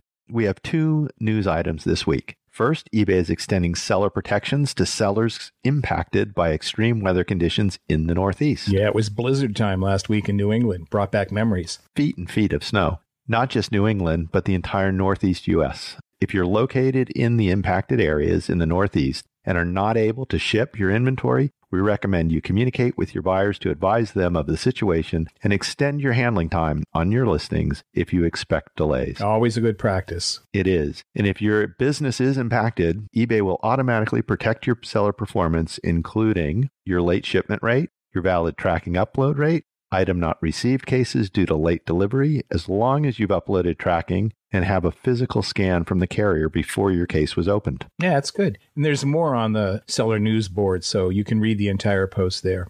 What else is in the news, Brian? Well, last week, eBay announced another strong business quarter for the last 3 months of 2020 with 18% GMV, or that's gross merchandise value growth, and unprecedented traffic levels. Growth exceeded all expectations in every area, including active buyers, new sellers, traffic, conversions, and sales. In fact, eBay recorded its biggest Cyber 5 in the United States, with 1 out of every 10 U.S. shoppers flooding the site seeking hard-to-find and sold-out items. Refurbished gifts emerged as top trend, with many products selling out completely. Jordan Sweetnam, eBay's Senior Vice President and General Manager of Marketplace Americas, added, "Thank you for the incredible effort you put into your eBay businesses. The amazing variety you offered, unparalleled quality you supplied, and exceptional service you delivered made all the difference." Our sellers are great, aren't they? They are. And what a great way to start 2021. Let's keep that momentum going. Absolutely. So lots to talk about in the next year that we're now into. Stay tuned to the podcast. There's a lot of new features that'll be announced. I know that Harry Temkin's going to be on soon. Maybe even next week. I always like listening to Harry. I learn new stuff all the time, and it's not just about products that have been rolled out, but it's insights into some things that have been out for like a year. There'll be some other nugget of information I pick up. Yeah, and they're doing a back-end change of the platform that's used for reporting. So it's a brand new platform, and this will allow the team under Harry to build out an incredibly robust set of reports for eBay sellers to use for their business. The request has been out there for a long time. We love the reports. We wish we had more data. We wish they went back longer. We wish we really need. And all of that's coming. So it's going to be an exciting year, even if you just look at stuff like InSeller Hub. That's fantastic. Our sellers are always asking for more info about their business. Yeah, and I'm dying to see the new listing flow. I know that I'm supposed to be in it soon. Brian, you asked for my user ID so I could be added to the pool, so to speak. And I'm dying to see that. I like to try these things out as soon as I can. Hopefully you'll be added. They're being very restrictive on who they're adding right now, but I'm sure you'll get in. I don't like to pull rank, but I have been here for a while, so... Exactly. So, anything else? No, that's it. I think it's time to start the show. So I'll be back in a little bit to help with You Got Questions. Great. Thanks, Brian. In the meantime, we're going to meet with Tim Chapman. February is Renew Month, and one of the aspects of running a business that we should all renew every year is our commitment to providing the best possible customer service we can. Our guest today is somewhat familiar with the topic. In fact, he's known by his eBay user ID, Mr. Customer Service. Tim Chapman, welcome to the podcast, Tim. Thank you for having me, Griff. I don't think we've spoken since eBay radio days. I almost said Griffin Lee right there. I'm sorry. I'm sure she'd appreciate that. We'll have to get her to listen. I'll leave that in. Remind us how long you've been selling on eBay, Tim. I've been selling since June of 2001, coming up on 20 years. Wow. So pretty good. Your user ID is Mr. Customer Service. Why that user ID? First of all, well, as you know, on the early days, we got the good user IDs, but mostly it's so that people can remember me. I want my buyers to remember your name because, I mean, there's millions of sellers out there. And they buy something, well, they have to go look it up or so, oh, I know that guy, Mr. Customer Service. It's easy to remember. And in a word, it tells what I'm all about. I'm about customer service. Yeah. That's me. So I know you said the early days you could get those good user IDs. It's still possible, but you might have to get really creative. And I think that's our first tip. You led us right into it. I wasn't thinking about this, but if you've got a user ID that's a combination of letters and numbers, you might want to consider getting something a little bit more memorable. Yeah, it's hard to type and it's hard to remember and it's obscure type of thing. But the early days, there were some good ones out there. So I got this one and I have the number 2 at the end and a TOO at the end. So I have my other names as well. In case you need them. But you specialize selling on Mr. Customer Service. That's correct. Yeah. Mr. Customer Service. And you can just Google, this name. If you're out there, you can just Google the name. It'll jump you right to the eBay store. And I'll put a link to your eBay store in the transcript for those people who are interested. And they should be because, well, you're kind of an expert on this. You specialize in it. It's a passion. What are the more common customer service mistakes you've seen on eBay? Ones that sellers make quite frequently. Yeah, Griff, on this one, I think you're going for specifics. But if it's okay, I'm going to go for a little bit of an umbrella point of view on this one. Sure. Yes, please. So essentially, it's not about you. It's about the customer. If you serve the customer and give them what they want, which is a good product at a fair price, you will be rewarded.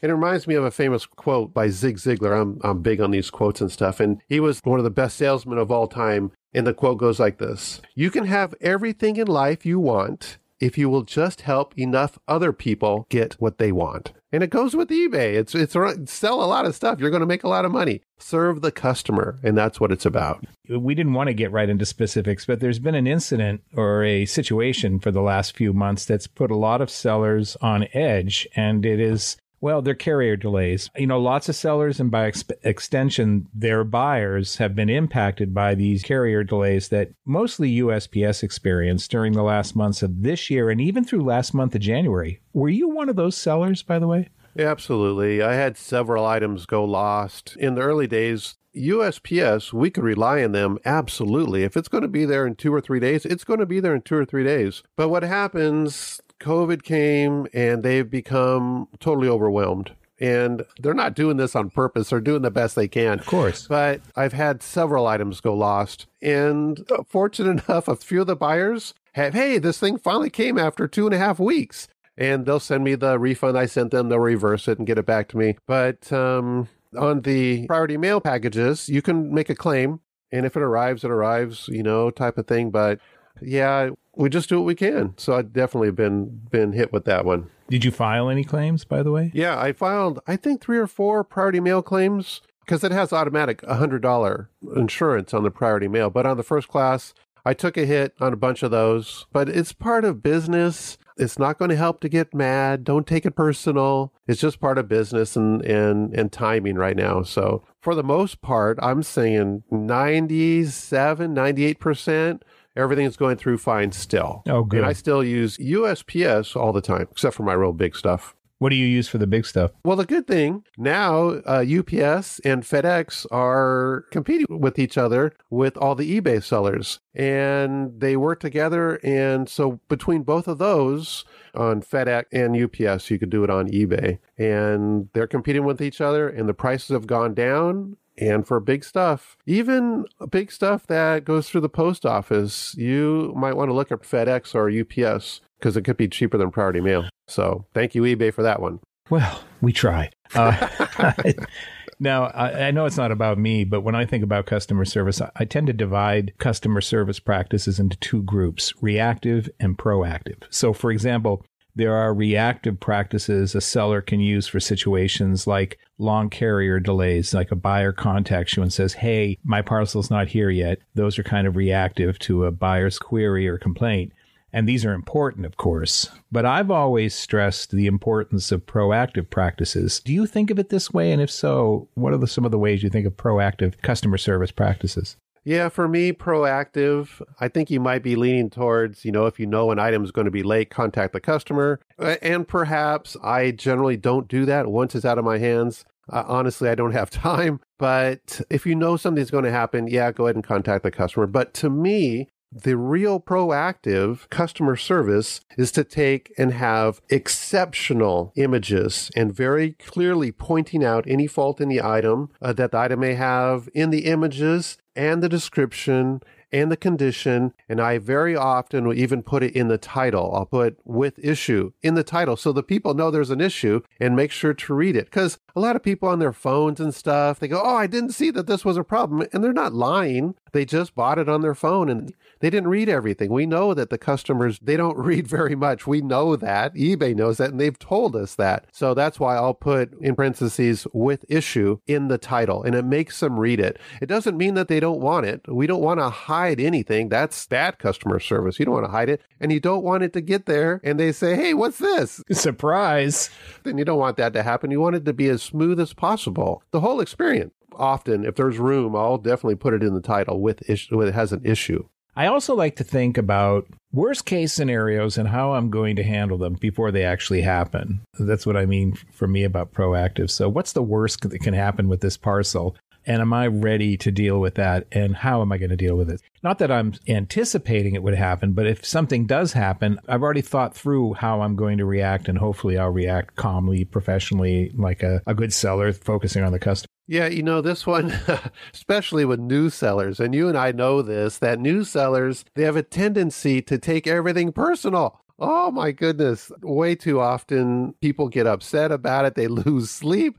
It's not worth any of that. If it's really fragile, go ahead and put insurance on it. If it's priority mail, it's got $100 insurance anyways, but pack it really well. And I don't worry about this stuff. Do whatever you can. Do the best you can on your end. That's all that you can do. You can't do any better than your best. I wouldn't worry about it. Just do your best. Tim, on the podcast, just like on the old eBay radio, we love tips. We especially love them when they're in order. So I'm going to ask you something I think we asked you a few years back. Tim, what are your top 3 to 5 tips for sellers when it comes to reconsidering and renewing and recommitting to their customer service for 2021? Really, the big one? Put yourself in the customer's shoes. What does the customer really want? The customer wants a good product at a fair price, and that's what eBay is about. Especially if it's used, which most of our stuff is. Well, I'm an everything seller, so most of my stuff is used. So they want a good price. We'll give it to them. And you're going to have a happy customer. Pack your items really well. Make the experience good when they open up the box. Don't put it in a pizza box. I had a friend who got something on eBay, and it came in a box. It was a a Pampers box. Oh my God. Reused. Now, it wasn't that it was unhygienic, but of course the message it sends is a little disconcerting. Yeah. If you have to use another box, turn it inside out. Just cut the box open, turn it inside out. Then you have brown on the outside and it doesn't look so bad. And I do that often, but I don't use Pampers box. I love the idea of reuse, but there's just a point where you make yourself look bad. Yeah, ship on time. Do what you say you're going to do. It's not about you. It's about the customer. If you take care of the customer, everything else is going to work out. You will get a raise if you want to have a raise. If you're not happy with what you're making now, find a way to serve the customer better and sell more items and you'll have your rate. Well, Tim, I really appreciate you taking time to tell us about all these things. Oh, absolutely. My pleasure. Tim Chapman sells on eBay under the user ID Mr. Customer Service. Look for a link to his eBay store in the transcript for episode 127. Our guest this week, he's a very interesting seller with a great story to tell.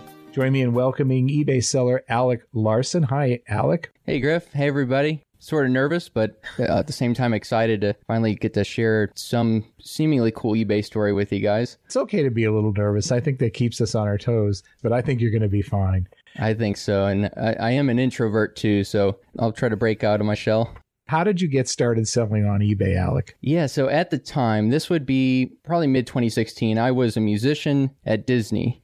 We were in a boy band, and we would play 4 nights a week. It was great. The other good thing about that is I had the entire day to pursue entrepreneurial projects, and that was a huge benefit to have that extra time. And I knew, at some point, the musician thing couldn't last forever. I was in my mid-20s. I'd always had the entrepreneurial bug. I was at the time living in a very, very cheap apartment. It was not nice at all, but very cheap. And my goal was to save capital. I wanted to save up for some sort of endeavor. I knew I had to do something. It was either going to be real estate or maybe some opportunity that would come up. So I was sort of savvy with WordPress, and I was building websites for local businesses to save money. That was my vehicle to sort of amass some sort of capital. My other background is in aviation. I'm a private pilot as well as an AMP, so I have some mechanical background. And one of the flight schools that I got my license at, the director of maintenance wanted a website for his parts business. And his name was Jack, and we met and we sort of hit it off. We became friends almost right away, and he was explaining to me that he needed a website for his eBay parts business. He was just explaining his model to me, and he essentially became sort of my mentor because he would share how his model worked. He was selling airplane parts on eBay, and he had over 1,000 listings at the time. And there was sort of a light bulb moment when he said that he had not just a few parts that he was selling, he had an assortment of inventory. There was a lot of aircraft parts that he was selling. I built him a website, and he kind of got me started in eBay, and I don't remember how I found the niche of auto parts or how I decided upon it. I was going to ask you that. Why auto parts? Yeah. So I should have probably started off saying I do OEM automotive parts, primarily Ford, GM, Nissan, parts that you would buy from the dealerships or from the manufacturer. They come in the original OEM boxes. At the time, I think I had a tote full of old jet ski parts from one of my mechanic friends. And in there was a timing belt for a Honda, and it had the OEM Honda part number on it. And I thought that could be what I'd try, because I knew that with auto parts, the price point was kind of where I wanted it. Jack, my friend that got me started in this, he had a good point. Like, it takes the same amount of effort to sell a $10 part as it would like a $100 part. So I like the price point with auto parts where you're right around like $50 to $100 on average. And what I really liked was that there's a part number, and that part number is kind of like your center anchor. It's the most specific piece of data you can use. And I knew that I was going to be able to find data on Google very easily. I was going to be able to find fitment data. I was going to be able to find the competitive price points. And if you put that in eBay, having just the part number to go off of instead of like several UPC codes or different sizes, I really liked that product niche. So I had a good feeling about it. And Jack's method of finding airplane parts was using local auctions, auction websites where you can buy bulk loads of inventory. And I thought there has to be an automotive parts niche just like that. So I was kind of eager to get started. I found a local auction. The first batch of inventory I bought was a pallet of Ford parts, and it was really distressed inventory. They were in the new OEM boxes, unused, and I spent around $1,500 was my initial investment in that pallet of parts. when I got the parts, I rented a little U-Haul trailer, got all the parts home. I think there was about 170 parts initially, and it took me at least a week or two to get those fully listed on eBay. And it came out to be somewhere between 12 to 15,000 worth of parts. The objective was to recoup the initial investment as soon as I could, because my theory, and based on Jack's model, was that I've got 12,000 of inventory listed on eBay. If I sell and get my initial investment back within a month or 2 months, I can take that, reinvest it again. Now I have maybe 9,000 of inventory, but now I just bought another load. Now I've snowballed that. Now I have a larger inventory dollar amount, and that would equate to obviously a higher cash flow, and you can theoretically continue to build that and it would compound. And that was my theory, and it worked. It worked really well. So at this cheap apartment I was living in, there was a little garage. I essentially used the garage as the storage space. That was my initial starting point. So the initial investment was, like I said, $1,500, and I didn't have any overhead with the garage. It was a good foundation to kind of validate the business model, see if I could recoup my initial investment, learn all of the mistakes that I knew I was going to make with shipping, figure out the post office, learn eBay a little bit. That's what I did. And what's cool is I have pictures of all of this. When I first started, I took pictures of like the first load I bought, almost like a journal or a diary. I made my money back, I think within 2 months. And I had money saved, so I knew that I was selling. I was moving inventory. My eBay selling limits were low to start off with. Yeah, eBay kind of guide rails people into selling, so those limits can be pretty low when you first start off. Right, and it made sense, too, because if I had been turned loose on the size I am now, it could be a disaster for customers. So that was good. And I think what I did was I called eBay, and every month I would ask for a limit raise. And I forget the actual amount, but it worked out completely fine. What other challenges were there when you started first off? The main challenge was space. That was the main thing, which wasn't necessarily a challenge, but I knew if I was going to grow, I would have to find either a warehouse or a storage unit. But that didn't make sense at the time cost-wise, so I wanted to try to bootstrap a little bit. The other challenge was I saw other eBay sellers, they had compatibility charts on their listings. And I thought, okay, I got to figure out how to do that. That was another challenge. And then finding a way to have a more consistent way of getting supply of the parts. I knew that I couldn't rely on just one-off auctions. I was going to have to find a way to make that more consistent, especially if I was going to have overhead like a warehouse. What was the solution for that? Well, I knew that the initial load that I bought, I knew that those parts had come from a car dealership at some point, either a car dealership or a body shop. I know nothing about car dealerships or how the parts departments work, but there must be something that caused these parts to end up discarded. So I figured, okay, I've got to start maybe calling parts managers at dealerships. I've got to try body shops. And I think there's 20,000 total dealerships in America. So I said, if I can just tap into that, it should be a good way to validate the whole model. And it worked. And it did, yeah. I had to break out of my introverted shell to call. That's essentially how it got started, in a garage and auction websites, sort of. The cool thing about this was somebody can spend very little money on a large dollar amount of inventory, recoup their initial investment back fairly quickly, and continue to snowball without having a large investment or going into debt or anything like that. So give us an idea of how big your business is now. How many listings do you have up at the moment? At any given time, there's 4,400 to 5,000 listings at my warehouse, and it's 3,500 square feet. So I've got 3 rooms. I've got a shipping room. I've got a listing room. And at any given time, I've got 2 helpers. They're primarily doing listings, taking photos of parts. Do you have an area set up in your business where you just take photos and someone does the listings? Yes. And that's just a really big table with a roll of white sheet over it. And I've got your basic photo lights. And what's really cool about the eBay app on the phone is I just have my employees log into the eBay app and they can take draft photos with the phone. So they're just taking photos with the phone. So it makes it very quick to upload the parts in draft mode. And then I can come on the computer and list them later. You have a staff of 2. Yeah, 2. And when COVID started, we obviously lost our Disney gig, but 2 of the other musicians in the band came to help me. So I had some trustworthy help. One of the guys still works with me today, And I've got a girl that helps me do the computer listings and things like that. It could be run as a single person operation at this level. It just would be a little bit overwhelming to get things listed. Having someone listing the parts for you really accelerates and takes a lot of the grunt work off the table. How has the pandemic affected your business? Have you been impacted by, for example, the shipping delays that many sellers have experienced over the last few months? What I had tried to do at the beginning was predict what would happen. It could have gone in so many different directions.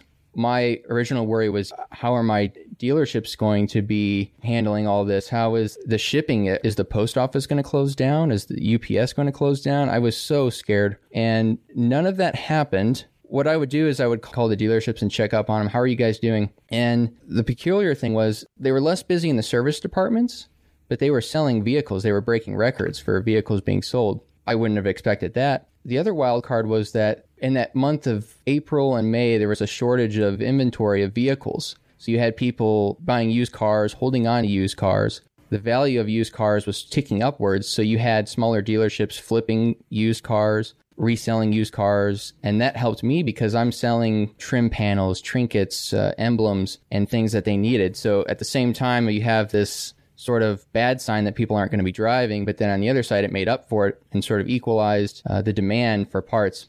So there should have been a relief, I would imagine. Yeah, and it was in the middle of March, and I just, day by day, I kept watching the sales still come in, and I'm thinking, okay, we're still doing this. We're still listing inventory. I didn't notice a drop-off in sales because I was adding listings. What about shipping delays over the last few months? How was that?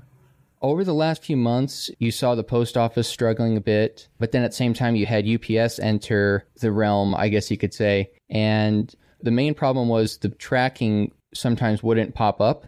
I'm doing about close to 1,800, 2,000 units every quarter, and I might have had to open 4 lost claims. I think all things considered, that's probably not a bad figure, yeah. If it's a $9 gasket and it's lost, I would just apologize to the customer and say, I'm going to refund you for now. If it shows up, just let me know. But I didn't notice too bad of a delay, just going off of the messages that I got. Did you have any customers who then got their package after you refunded them? Yeah, I had one where I sent out 2 pairs of tow hooks to somebody. They had told me they got the other ones, and they're like, do you want me to send it back? Or I could send it back. And I think I was going to lose like $40. So I just said, just don't go to the post office. It's not worth your time. I appreciate you calling. Yeah, just one like that. What are your plans for the business for 2021 based on what you've experienced over the last year? Since I started, I've always been in a growth mindset. I've always been in a growth phase. I haven't yet decided where I want to stop. You know, I started in that little garage. Then I moved into a 4-bedroom house that I was renting, and I turned the living room into a warehouse. So, so imagine, I have pictures of all this too. So I had a living room full of shelving of auto parts, dusty auto parts. Were you living alone in that place at the time? I had one roommate, and he was actually helping me with the business. So, and yeah, so we didn't have a TV, we didn't have a couch. We'd have guests over, and they'd be shipping packages for you. Yeah, they'd say, you have a stock room inside your house? I would have freight shipments come to the house, but it worked. I was able to further validate the model, further acquire inventory, and then finally justify going to a big storage unit. At some point, I knew I had to get to a bigger, more official warehouse and figure out how to get to the size of being able to handle that overhead. What method do you employ for keeping track of your business? Do you use accounting software? Do you have an inventory tracking system so you know when you may have some parts that need to be restocked? How do you manage all this? I'm really basic. I use Excel for the accountant and for keeping my ship in the right direction. I do as well. I use that. A lot of other sellers will rely on different software. You said you had staff. How do you handle, for example, payroll? Yeah, so they're not on a W-2. It started off as always someone coming to help. They're not even part-time. They would have a full-time job, and they would come in and do some listings. Like on a contractual basis. Exactly. So it'd be 1099. That's primarily the labor cost. It's pretty low. Each helper is putting in a couple hours, maybe sometimes 20 hours a week, just catching up on getting the drafts made. But as part of your growth plan, if you want to get to a point in your business where it's self-sustaining and you even have a clone for you, you're going to have to look at, don't you think, having full-time or part-time employees that are actually official employees of the business? Absolutely. Yeah. And then coming up with a salary that would incentivize them to stay just because you're investing that time training them. I'd really like to find someone that knows eBay as well or is familiar with it. But yeah, that would be essential. That has to happen. Are you utilizing the eBay feature for multiple user account access? I was initially when I would have people working remotely from home on there. But for using the eBay app, there's no way to do that. I would love to have some sort of the admin feature working on the app. That would be great. You use Excel. How often do you make entries? Do you have a regular practice where you have to sit down and, like I do every week, I don't sell that much right at the moment, but I'm always adding in my purchases, for example, when I know they're going to be inventory. How do you use your accounting software to plan out for something like buying inventory? Yeah, so I try to do it absolutely on a quarterly basis. And what was challenging at first was when you're in the growth phase, when you're starting off that first year, you really don't have enough data to sort of compute what your real selling cost is. Am I going to move this inventory that I just bought in a year? So I think it really took about 2 solid years to kind of get a rough idea of what my numbers were. The main expense is inventory, obviously. The other main expense is the selling cost. So I like to really keep those two in focus. And I know I have a number based on I have to buy this much inventory every month or every quarter to sustain this monthly cash flow. So I know that if I wanted to stop this growth level right now, I have a number in mind that every month I need to spend this much on inventory. But yeah, to your question, I try to watch that Excel spreadsheet and add to it quarterly and touch base on it. I'm watching my shipping costs because with my inventory, it's so random. I can be selling a bumper that has to go freight. And then I could be selling an emblem that goes first class. The shipping is just all over the place as far as cost. So you're always watching those. The other big thing I learned was that the larger the business grew, you initially wouldn't worry about saving 1% or 2% on certain things like shipping. But now with the numbers being the way they are, paying attention to small things like that is really worth it. Saving 2% a month on shipping or watching your return rate. So some of those things I try to tie into the accounting as well. I think those are critical. But yeah, so I use Excel to keep track of all the receipts and inventory I buy, the loads that I buy. I think everyone who's using Excel actually creates their own custom form of accounting. Give us an example of how you're using Excel. For example, what do you enter for an item? Are there specific attributes that you have different columns? Be curious to hear this. I think as any seller, we'd love to know what another seller's doing. I would assume, and I would hope that there are probably much better methods than what I'm doing. It would be really easy if I had 50 SKUs of the same part. You know what you paid for each one. This is your supplier. This is the margin I'm always going to make. And you can plan ahead and kind of put that on its own autopilot. But for me, let's say that I spend $2,000 on a load of air filters for Caterpillar diesel engines or something. The only thing I know is that altogether there might be 170 units in that pallet and it might be worth $10,000 or something. I know that I can put the average sale price of each part is $59 or something or $60. I want to pay 20% of what I'm going to sell something for. I want that to be my cost, 20 to 30%. Each load that I buy, I can put a cost on each part, and each inventory purchase I make, which is a bulk load, I set it as a separate store category in my eBay account. So that way I can see, okay, this is Tampa Bay auction lot, May 2020 or something. I can go into my listings, active listings. I could see, select that store category. I can see that the dollar amount of all that inventory. And on each individual listing, I could write in the description somewhere a little number that kind of tells me this is my cost in that part. I'm sure there's much easier ways to do this. You could do this in Excel, but it would be so time consuming that it would almost not be worth it. Because it's double data entry. You don't want to repeat yourself. And trusting eBay with all the data, I try to recoup my initial investment on everything I buy within 2 to 3 months. And I try to keep my total inventory dollar amount growing. That's like my guiding North Star. It's really hard to do because some of my inventory, it can take years to sell. It's very long tail. Yeah. So it sounds unorganized.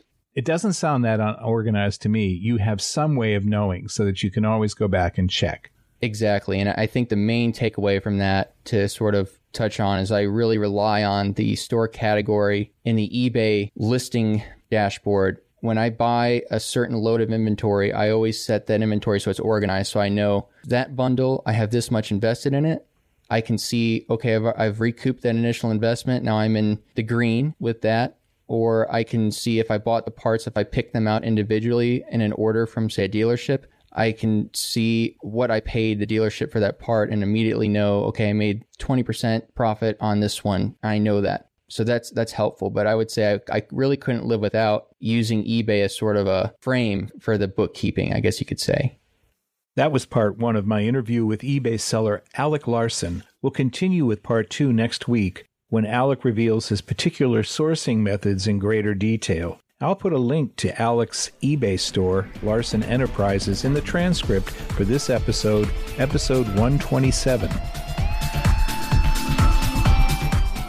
You got questions? We got answers. Our first question is from Mr. Dana Ebbett, and it's a shipping question, specifically about unwanted combined shipping. Dana writes, Dear eBay Podcast, my name is Mr. Dana Ebbett. I only use the term Mr. because the last time I wrote in, I was mistaken for a female. Oh, no. No worries, though. Happens all the time. Oh, dear. Well, we apologize, Dana. I'll do my research next time. We should not have assumed gender on the basis of a name. We'll be more mindful in the future. Yes. Yes? Yes. Dana goes on. My eBay user ID is traditional_hunter. My question is, I recently sold 3 deer hunting tree stands, and each tree stand comes in a fairly heavy, large box and must be shipped individually. I should also state that the buyer had to pay for the shipping. The shipping calculator combined the weight and size of all 3 stands into one shipment and charged the buyer $30 for shipping. When I shipped the items, I had to create 3 separate shipments and was charged $16 for each.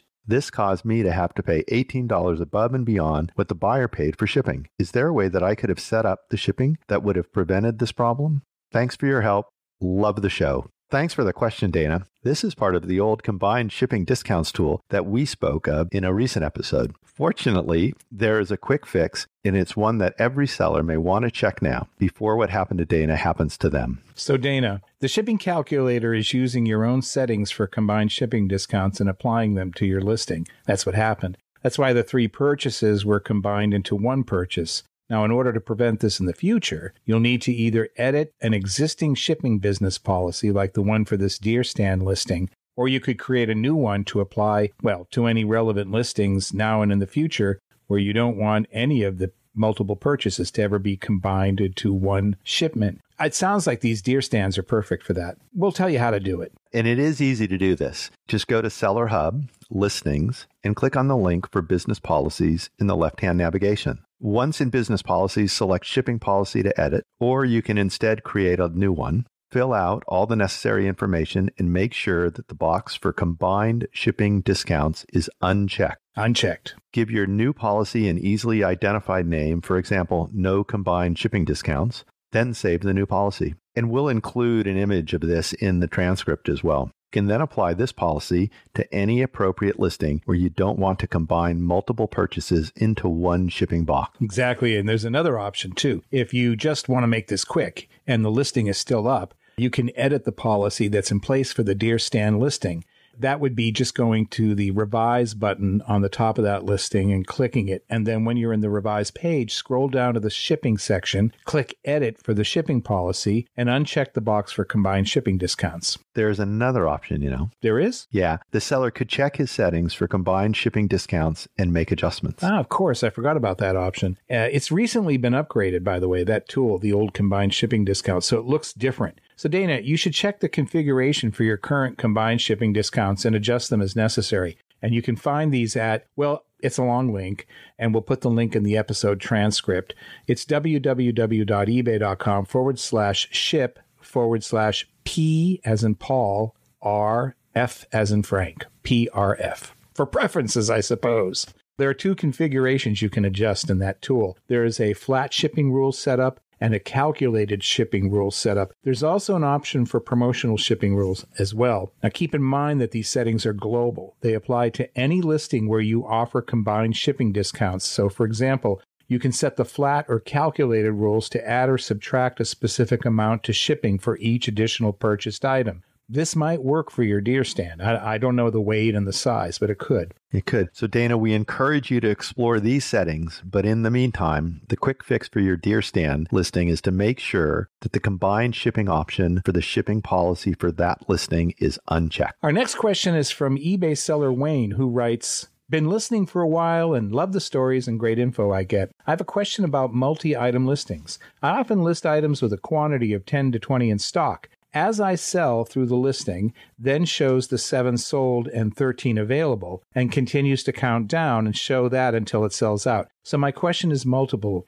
First, I feel that there is a value in customers seeing that I've sold X number and I have X number available. Does eBay account for that and rank it higher if that is the case, rather than an individual item or a listing with many but none sold? So that's his first question. Number 2, I try to keep track and go in and revise the item and increase the quantity as I sell through so the listing never runs out. But is that the right practice, or should I just let it sell out and then do a relist? If it is better to do the relist, is there a way to open back up the listing and update the quantity? If I do let the listing sell out to 0 quantity available rather than just hitting the relist button.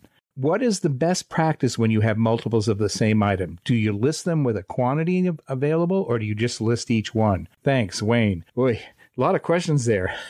That was more than 2, I think, Griff. Yeah. But glad to hear he enjoys the podcast. And I think I have the first part of his question. May I? Yeah, be my guest. So Wayne, every time an item sells in a multi-quantity listing, the sale gives the listing an incremental boost in best match. The factor is called sales over impressions. The more sales from a multi-quantity listing, the bigger the boost in ranking, as long as that listing exists, and it can exist in 2 states, more in a moment. The sales over impressions number for that listing is in play. The more sales, the more solid the boost in ranking. Ending a multi-quantity listing and relisting it will erase any previous sales over impressions data, so keeping that listing live is critical. Very good, Brian. I didn't know you knew so much about this. Excellent. I only know a few things. So, Wayne, different sellers employ different quantity available strategies. Some sellers like to keep the visible quantity available amount low to help increase urgency to purchase among buyers. Now, other sellers are not concerned with the visible quantity available amounts. A seller has the option to select a display that states more than 10 available for quantity available number, or they can just show the quantity available. These are sellers who have a lot of quantity of one item to sell, and it's not a matter of urgency. Right. Some sellers have items that go in and out of stock, for example, based on seasonality. Sellers of these items don't want to lose any previous sales over impressions data for a listing. There is an option a seller can employ called stockout. If the toggle for this option is set to yes, a fixed price listing that goes to 0 quantity will not end, but will instead show a quantity of 0 with an indication that says, this item is out of stock. As long as this listing is in the out of stock status, it will not return in any searches. Once the seller adds a quantity to the out-of-stock listing, the listing will resume with its previous sales over impressions data in place. Yeah, and one other caveat. If a seller toggles the out-of-stock option to yes, it will cover all fixed-price listings, including those that had a quantity of 1. Some sellers find this confusing, since out-of-stock listings will show up in the active view of Seller Hub, leading those sellers to believe their 0 quantity listings are still available for purchase. They are not. So for sellers who rarely offer a multi-quantity fixed price listing, it's probably best not to use the out-of-stock option. But if a seller has significant numbers of multi-quantity listings that by nature go in and out of stock, that seller should seriously consider using the out-of-stock option. Brian, how does Wayne find these settings? He can find the pages for changing these settings by this navigation: My eBay, Account, the Account tab, I should say, and Site Preferences. The settings for quantity display and stock out are at the top of that page, and we'll put the links for the pages in the transcript for episode 127. Thanks again to both our sellers for sending their questions to us. They were really good questions. And if you have a vexing question about selling or listing or anything eBay related, why not call it in to us at 888-723-4630. Yes, that vexing little number is 888-723-4630. And if you're one of those shy persons who prefer not to call, you can always email us at podcast@ebay.com. That's podcast@ebay.com. 2 options, phone or email. Great. And now it's time for your weekly podcast to-do list reminder. First and always, check the announcement board for up-to-date seller news, and always check your email for eBay alerts or updates as well. Number 2, do you need help setting up your thermal printer? You know, the one you bought on my recommendation? No, not that again. If not, why not send us an email or call us and we'll walk you through it here on the show. What is this? The eBay for Business Technical Support Podcast? And finally, always check out the transcript for this and all episodes for follow-up on what you've heard and to see the links we referenced during the episode. Now, on our next episode, we'll have part 2 of our conversation with eBay seller Alec Larson. On part 2, we'll talk about how he sources products for his eBay store. We'd like to again thank our guests this week, Mr. Customer Service, Tim Chapman, and eBay seller, Alec Larson. And thanks again, Brian. We'll see you again for episode 129 in 2 weeks. Yes, 129 in 2 weeks. I guess I'm an oddball. I'm on the odd numbers. I didn't think of that, yes. I'll be here. And thanks to our regular listeners, without who there would be no podcast. So true. The eBay for Business podcast is produced and distributed by Libsyn and Podcast 411.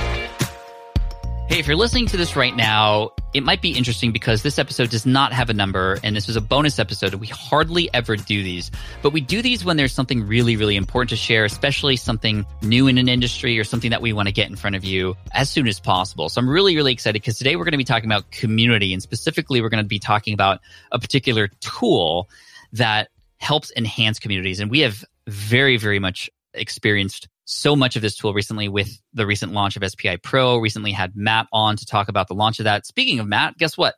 He's here with us today too. What's up, Matt? How are you? Hello. It's great to be back, Pat. I think one of the last times we chatted, we actually talked about the launch of our community, SPI Pro. Tell us a little bit about, now that we're several months ahead of that or forward of it, what has building this community done for the business and just the people in it?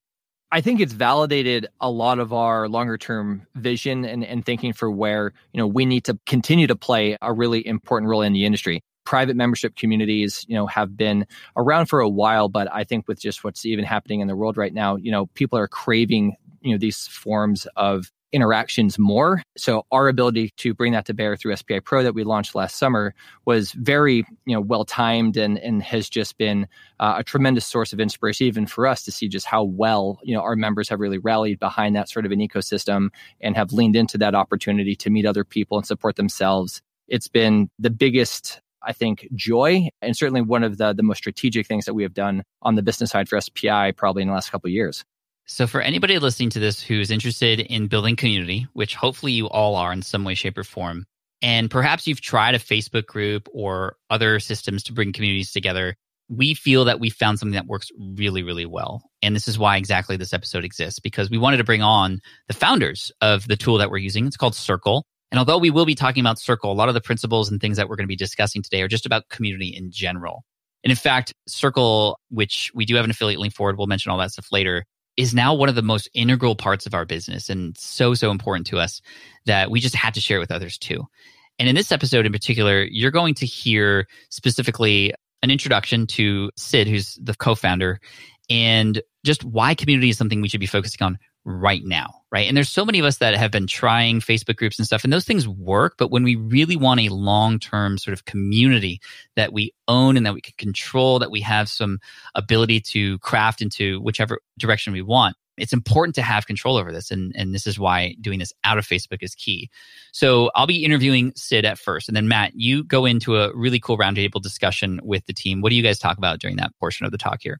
Yes. In the second segment is the roundtable conversation with all the Circle co-founders, actually. So we have Sid back on the call along with Andy and Rudy. So it's the four of us together having a really fantastic, more in-depth conversation on, why they sensed an opportunity to say leave Teachable. A lot of them got their start from Teachable that we know and love. So we unpack that story more, their own origin story for them as individuals, for them as friends, during their Teachable days, and why they felt that this wasn't just a small thing for the future of creators in the creator economy, but why this is actually a big thing and one of the biggest things. It's not a flash in the pan, right? This is something that so many of us, and certainly us at SPI, but even others, a lot of others are paying much more attention to as an integral component to both their brand building as well as their business building.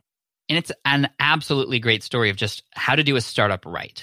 From the research to the partnership to all that stuff is in that segment. And then we end with a roundtable with you, Matt, and Jillian, Mindy, and Jay, who are on our customer experience team and community experience team. And can you talk a little bit about what people can look forward to within that? Absolutely. So in segment 3 with Jay and Jillian and Mindy, we really talk about the nuts and the bolts on the inside of, SPI and what community means to us and why, integrating a platform like Circle is so, necessary for our vision and what we're trying to accomplish. Because we've only just started. I know I mentioned that even, Pat, back on the episode when we talked about launching SPI Pro. This isn't the end. It's just the beginning. What can we do to keep pushing the envelope forward and continue to, through SPI, teach what we know, as we always do and as you always do, so that other people that maybe share the same compassion for community can follow suit? Yes, you're almost getting a inside look. You're going through the factory doors and you're seeing how it's all made. And we're just going to be talking about it very openly and honestly. And we're still figuring things out too. And I think that's the cool thing about this. You can kind of see us and imagine our brains working as we go and are trying to provide value to the audience. And so if you're at all interested about community and you're wondering how it all works, how we're building the team, how we're actually managing the community, as well as the tool, and I'm just going to be upfront with you. For those of you listening, you might be like, oh, Circle, you keep talking about Circle. Yeah, because this is an absolutely amazing tool. I'm not going to lie. We are an affiliate for it. Matt and I are both advisors to the company as well. And as you know, I'm always fully upfront with you. But we wouldn't be those things if we didn't believe that this tool was absolutely game-changing for you and the community that you could potentially look into. Now, again, you don't have to go to Circle. You can go to a different one, and that's totally fine. We just want you to get value here and to understand community is important, how to manage it, and whichever tools you choose to use, great. But we highly recommend checking out Circle, and you'll hear why at the end. And so links and everything in the show notes, but why don't we just get to the episode? Yeah, let's do it, Pat. All right, so I think that's been enough talking. Let's just dive right in. Here is me and one of the co-founders, Sid, talking about just community and why this is so important right now.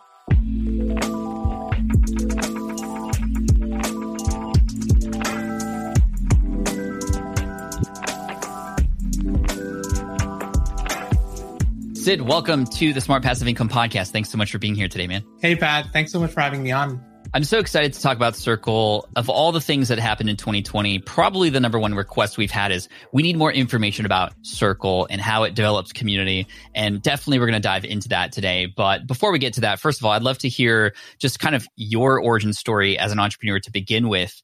And we'll tie all this together in the end. But tell us a little bit about you and sort of how you got here. Yeah, so I grew up in New Zealand. I've lost the accent now.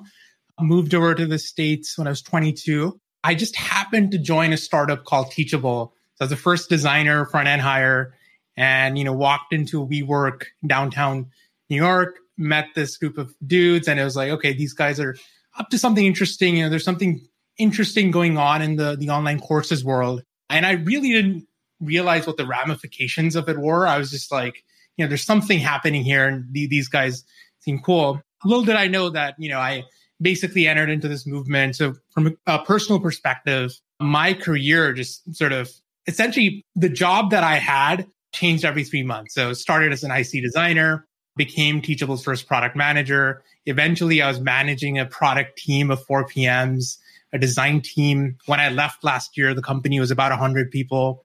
So really watched that company grow internally. And then from the business perspective, watched the creator movement evolve. And really, that's where I got the passion for the creator space. And that's what led me to Circle. Yeah, and many people who are listening to this know about Teachable, know I'm an advisor for Teachable, and Ankur has been on the show before to talk about online courses and how important that is. And that's been absolutely instrumental in my career and here at Team SPI, just the ability to create online courses that can help people learn and transform. That's really, really important. But there's another side of this learning process. It's not just the content, it's also the community aspect of it. And I'd love to know a little bit more about why you and your team decided to sort of, you literally branched out or essentially stopped working at Teachable to start Circle. And I'm curious, why was that such an obvious thing for you to do? Why is community something that we should be focusing on? Yeah. So it wasn't obvious at first. So, when I left back in April last year, I knew that I wanted to start my own company. It's one of the reasons I actually immigrated from New Zealand was to become an entrepreneur. So after 5 years, I was like, okay, I kind of feel ready, but I don't have a specific idea. All I know is there's something inspiring about building for creators in that it's not like you're building for hundreds of millions of consumers and you don't know what the persona is. Like, these guys, like you meet them at events, you hang out with them, and you really feel that connection that I don't think you do with a consumer startup or something that's super B2B enterprise. So, I knew that that's where my focus was going to be, but it was really a 4 to 5 month incubation period that led us to Community. The way we started out, we meaning my two co-founders, both also now ex-Teachable, we started to essentially have conversations with anyone who would talk to us. And most of them happened to be Teachable course creators. And we would ask them very open-ended questions. So things like, what are you excited about in the next year? Where are you looking to for the growth of your business or your course business, your audience? And really, where are your pain points? So show us your stack, give us a sense of your day-to-day and what that's like. And after many, many of these conversations, we started to hear two things. So one, almost everyone we spoke to spoke about the importance of community. So they would talk about the value of building an audience that's engaged. They use the word you like a lot, super fans. And at a high level, it was kind of like, yeah, it makes complete sense. The community is very important to have a shelf life as a creator. And then when we started digging into their stack and the products that they used and the integrations that they had to make possible to make it all work together, it just didn't feel like this was the ideal experience, both for the member and for the creator to actually, set up an online community, set up an experience that brings together their audience, their content, their payments, all of that stuff. It just didn't feel like it was nailed at all. And that's where we saw the opportunity. You may have an online course on Teachable or a similar product. You may have, let's say, a YouTube channel, and then you have this Facebook group that sort of sits there. And your students, on the one hand, they're happy to have an avenue where they can meet like-minded folks, but it never felt like it was an integrated experience for a lot of folks. And at the same time, they would tell us, communities where I'm looking to for the next year. Yeah, and we even saw like in late 2019 and mid 2020s, Facebook promoting groups even more, right? Getting really into putting even money behind the promotion of their groups. And I remember commercials on TV about certain groups, and it was just really interesting. But I think we also know and have felt in the past what it might be like to build a community on a free platform and all of a sudden either have it taken away from us or have to pay to play or have people see stuff. And when you're building in somebody else's sandbox like that, it can be very dangerous. And I think we've all experienced that before, which is why when I came across Circle, first of all, thank you, Encore, for just the initial sort of pointing toward your direction. And my partner, Matt, and I have fallen so much in love with Circle, in fact, that we're now advisors for the company, just like with what we felt with Teachable. And it just solves a very specific problem that we've had. And we know our creators here who are listening to SPI also have too. For those who maybe aren't as convinced that community is the place to be or the thing to create, I'd love to hear from your perspective as somebody building solutions in this space. Why is that a mistake to sort of let community go by? Yeah, really the goal for any creator or brand should be to have a shelf life, right? You may start off building an email list around a specific interest, a specific niche. You may have a product or two that you launch, whether it's an online course or an ebook. But if you take the long-term view into really what you're looking to do, you're looking to build a, sustainable business, something that actually can make you money, something that people are excited about over time, right? And really the thread that I see for most creators who go product to product, who go article to article, is that community that you're building alongside it. So on the one level, you're essentially building this group of people that are passionate about what you do, that have a shared interest. You're enabling them to meet each other. When they're meeting each other, they're talking about you. They validate your importance to them. And in that way, they kind of welcome anyone new that starts to follow you. And over time, what happens is, let's say you've been building online courses for years, you may then realize that, you have a interested enough group of people that will actually pay you for a community experience that's more catered to them. And, this speaks to what you've done with SPI Pro, but really what people are looking for with more established creators is to meet like-minded people in a more intimate fashion to get exclusive access to a creator like yourself. And that's really where the importance of having a white label solution, a platform that can house all of your stuff. So not just posts and comments, but your content, payments, a really integrated experience that you can actually position and brand.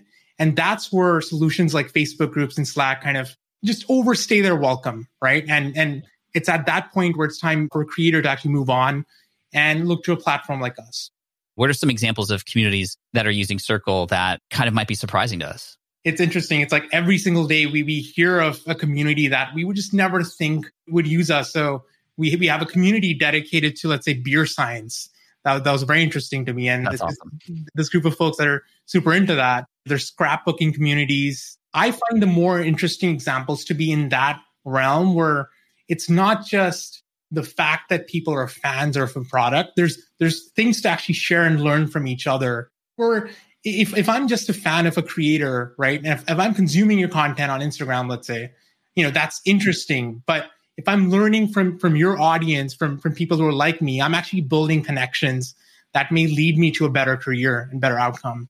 Yeah, I mean, I agree with that. We see it in SPI Pro, of course, and we see not just people there to connect with our team, but they're connecting with each other. They're supporting each other. Certain people have literally stepped up to lead conversations and to share certain things. And with the cool integrations with things like Loom and YouTube, it's just very simple to kind of share that information.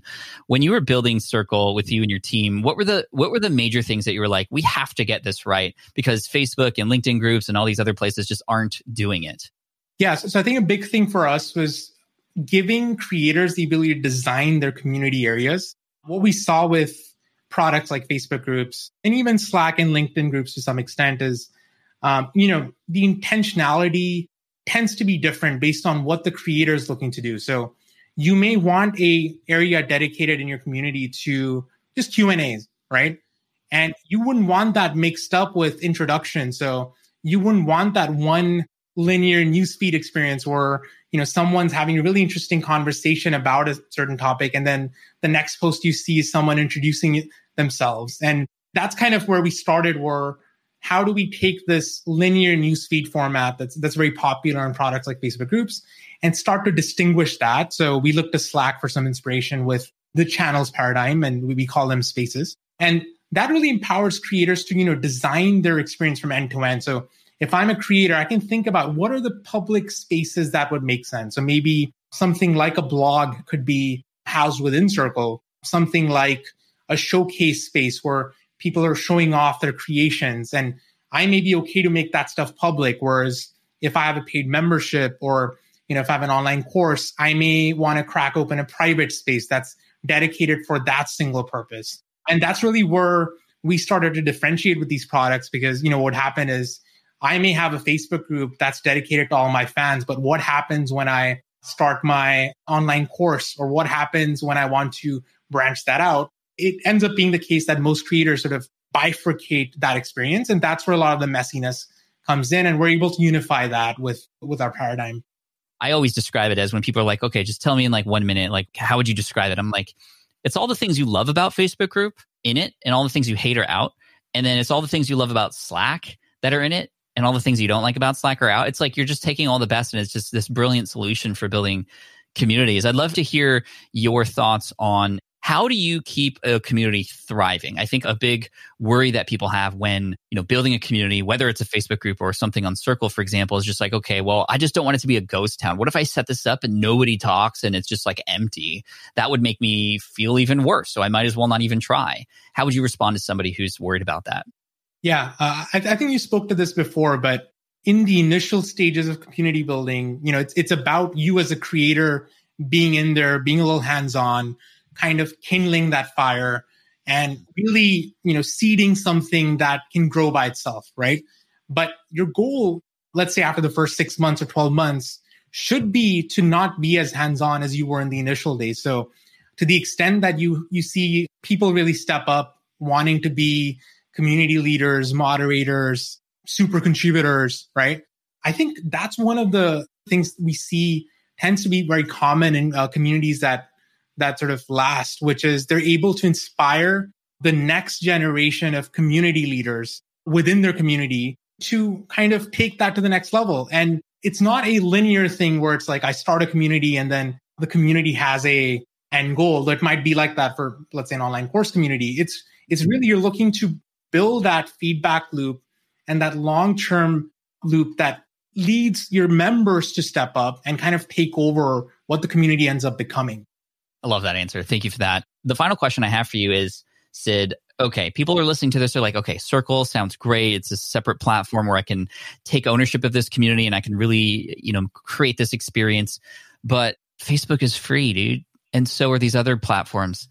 What would get a person to actually pay to want to get access to this? Like it just, for many, it just doesn't make sense when there are Facebook groups and everybody's on Facebook already. What's the incentive of a person actually paying to become a part of a membership? Yeah, it really depends on where you are in your creator journey. So, there are a lot of creators when they're just starting out. Let's say you don't have an audience yet, or you're just starting to build content. We actually recommend Facebook groups to those types of people because what we tell them is, hey, we're actually not going to help you with the discovery element. So you may want to look for an aggregator or some place to gain that visibility, right? And that's where those products really stand out. Right. But once you've established an audience, once you've established content, and your goal is then to take that to the next level by integrating an experience. So if you're starting a paid membership, if you're integrating community with an online course, if being white labeled is important to you. So the idea of like calling something SPI Pro, like, how valuable is it that lives on the SPI website under the SPI brand versus is seen as just a Facebook group, right? Mm-hmm. And that's really where we come in and we, give you that sort of end-to-end solution that integrates everything in one place with ease. And at the same time, we have an iOS app, we're working on an Android app. So we're also looking into some of the more discovery elements. But I think right now we're probably better suited for folks who are further down that creator path and are looking for a platform to sort of bring everything together. I love that. And you got to remember, listening, everybody, is that you don't need 1 million people in here to do some amazing things. In fact, that would probably be too big for a community. Like just a small group of people who can come together, who are in a safe space to communicate and be weird with each other. That's how I love to say it. It's like, you don't need a lot of people. If you had 100 people paying you, $19.95 a month, I mean, you're making $2,000 a month there, right? And then imagine getting to just 1,000 true fans. That's a fan a day for less than 3 years. To have somebody come in and support the group and be a part of something and pay far less than they would for like coffee every week. It's like, it makes complete sense when you nail the messaging, you nail the positioning, and you create this amazing community. If I may add one thing to that, people think that an engaging community is engaging like 90+% of my members, right? And what we see frequently is you have this breakdown of you have the super fans who are very engaged, they're contributing content, they may be producing content. You have some group of folks who are more the likers and the commenters. They like to be in there, but they're not necessarily going to, write long form posts or make videos. And then you have some people just observing, and they may log in once a week. An analogy we love to use is it's almost like church for them. They'll show up once a week, they'll get the value that they need out of it. And that's it. And it's really okay to have that. And you don't need to aspire to engage, massive amounts of your audience as a percentage. Yeah. Love that. Thank you for that positioning. And so I encourage everybody to continue listening because we're going to change gears here. We're going to go to Matt, who's going to host Sid and his partners for the leadership and discussion about the team and how this thing was put together and whatnot. So Sid, thank you for this first portion. This was amazing. I think it's inspiring and I can't wait to hear the rest of it. So here we go. Thanks for having me on.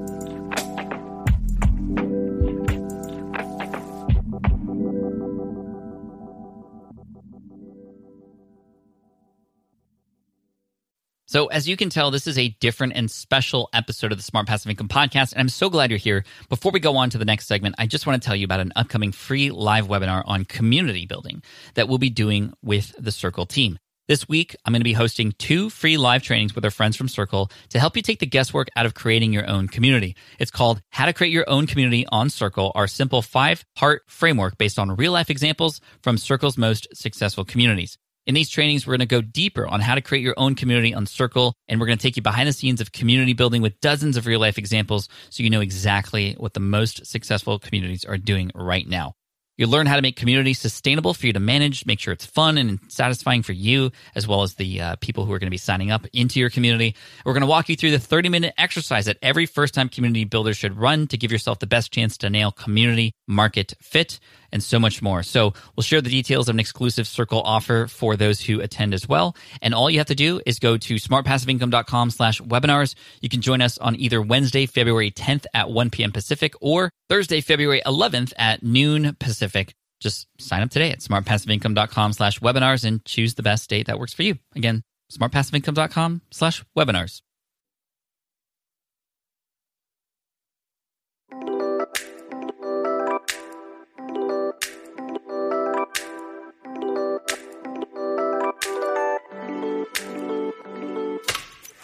Hey everyone, it's Matt. Excited to be here for the in-depth conversation with the entire Circle team. I really hope you enjoyed Pat's interview with Sid up front in the first segment here. With me now is Sid again, plus his co-founders, Andy and Rudy. So Rudy, Sid, Andy, thank you so much for being here today.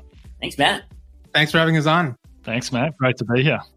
Yeah, absolutely. It's a thrill to just go deeper into a lot of these founding stories with entrepreneurs like you, companies like yours, at really interesting moments in your growth and inflection. So maybe to kind of really dig into more of those kind of behind the scenes things that perhaps aren't discussed as much. Said, I'm curious, way back when you are at Teachable and you started to get this itch for maybe something else. I'm always really curious to understand the hard decision. I imagine it was hard to consider leaving a really awesome job and, a team at Teachable, and Andy and Rudy, you guys obviously at Teachable as well. Like, how did that decision go down, right? To say, okay, the creator economy is really taking off. Communities may be an avenue of growth that we want to participate in, but man, I have something so good right now. So how did you guys wrestle with that decision? Yeah. So I guess for me, I'd stayed at Teachable for 5 years. I'd started as a first IC designer, front-end engineer. Really, when I started, there were 3 dudes at a WeWork in downtown New York. And to go from there to where I was 5 years in, I was managing a product team of 4 PMs. I had a design team. And really, the company was about 100 folks by that time. So on the one hand, it had felt like a sense of accomplishment, like I'd scaled up a bunch. I'd learned how to manage. I'd learned how to be an executive. I'd learned how to learn in a situation where your job literally changes every couple months. At the same time, kind of 5 years in, I had to ask myself, is this what I want to do? And is this the thing that I want to be like the world's best at? So when I looked ahead as a VP of product, what I saw was, my next job would have been to hire director of products. It would have been to scale the company from, let's say, 100 to 200 people. It was very operational. And not to say that that can't be exciting. I think for a certain type of persona, like they just excel at that. But for me, I'd always thought of myself as an entrepreneur. So kind of had to make that call and say, okay, you know what? I think I've done what I can, given where I started. It's been a good run, but it's time to pass on the baton to someone that's, say, more experienced, someone who's done the scaling part of startups. And for me personally, just to go back to the ground floor and kind of discover other areas of opportunities in the creator landscape.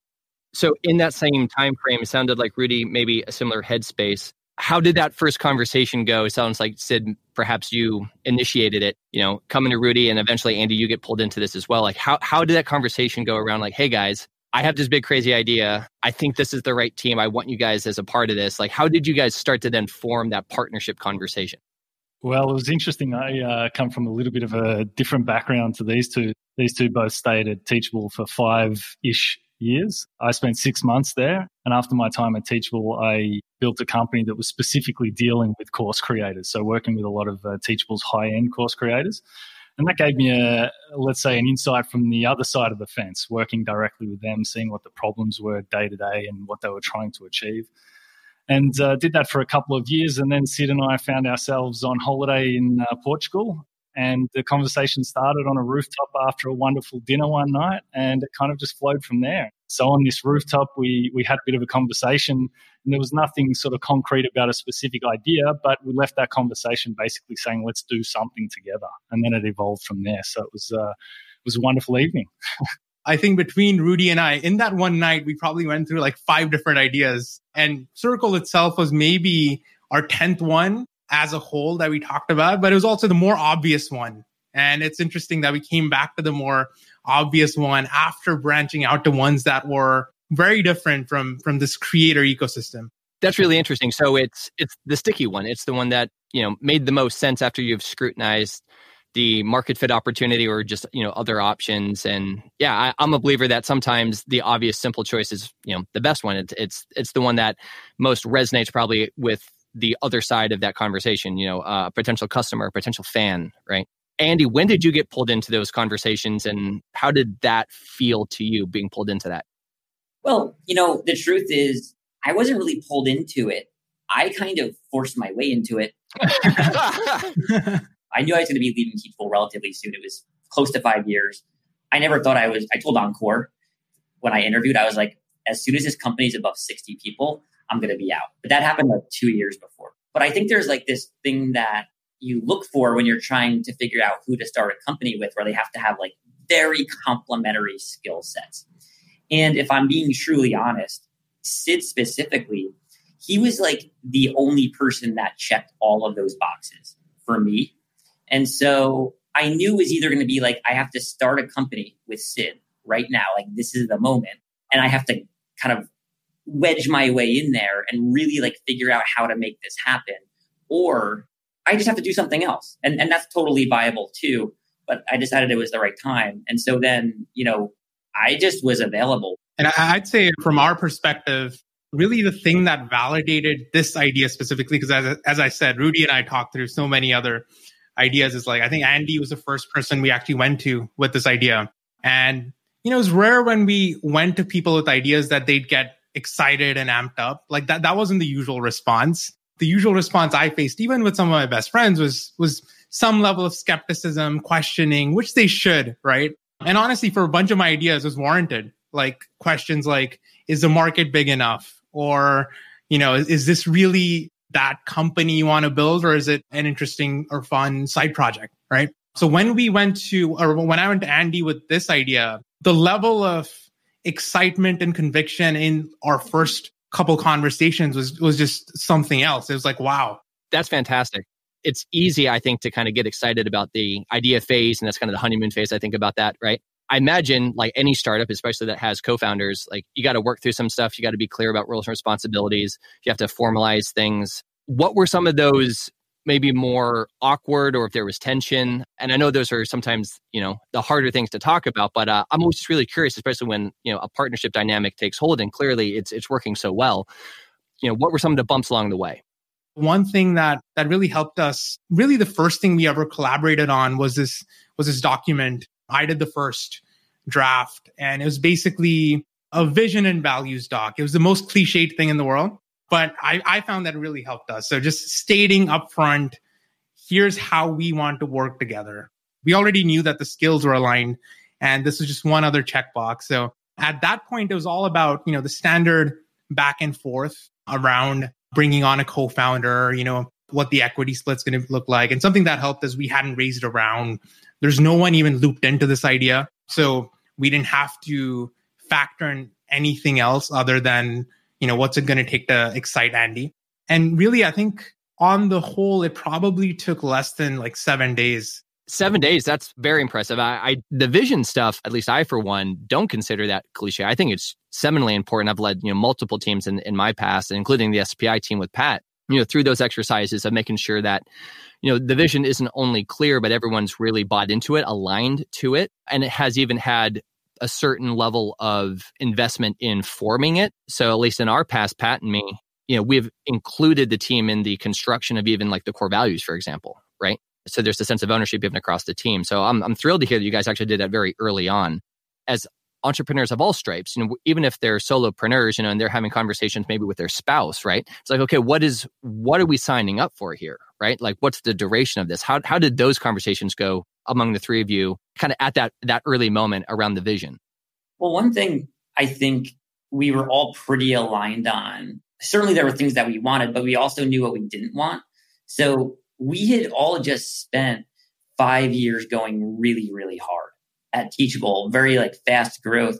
And I think we were all a little bit, at least me and Sid specifically, we were kind of like, man, I just need like a few months, like hanging out here.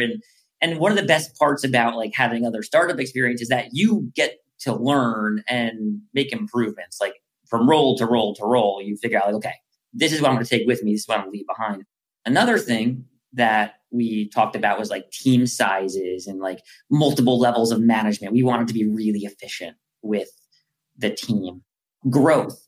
We said, hey, you know what? Instead of growing, let's say 3x would be the normal amount. Like, what if we just grew, I don't know, 2x or 1.5x or whatever it was? A lot of this has all changed and spun up, but we started out super aligned on what we wanted. A lot, has changed in a year. Pat and I have seen some of that up close, which has been thrilling to see. So you had originally thought smaller, maybe slower, at least in some of the multiple sense. When things started to go faster, was there any discord with like, maybe this is getting away from us, or maybe this isn't again aligned to the original vision and the size, or did you not necessarily feel that as tension and just kind of run with it? So one thing that made it easy is, a couple months after we had these conversations, we raised our first pre-seed round. So that was a $1.5 million round led by Notation Capital. Encore, CEO of Teachable, was one of our biggest investors. And one thing that round did is just set us up with a runway. And it meant that we had, 24, 25 months of runway in the bank. And we were prepared for that organic speed up without having to worry a lot about, capital efficiency, blah, blah, blah. And the next thing that happened was honestly bringing you guys on board as advisors, as our initial customers, bringing on Teachable as a customer. A bunch of these other organic customers just really showed up to our door. We didn't do much to attract them. So folks like MakerPad, Ann Lore, David Perel, Tiago Forte, like with these guys, it was like, wow, okay, like there's something happening here. And I don't think we for a moment resisted it. We were just extremely thankful that anyone, back then even wanted to use our product. I think there was something interesting that happened early in the year. For example, we raised some money in January. We started full time in January. Andy came on in February. And in March, everything went down around the world.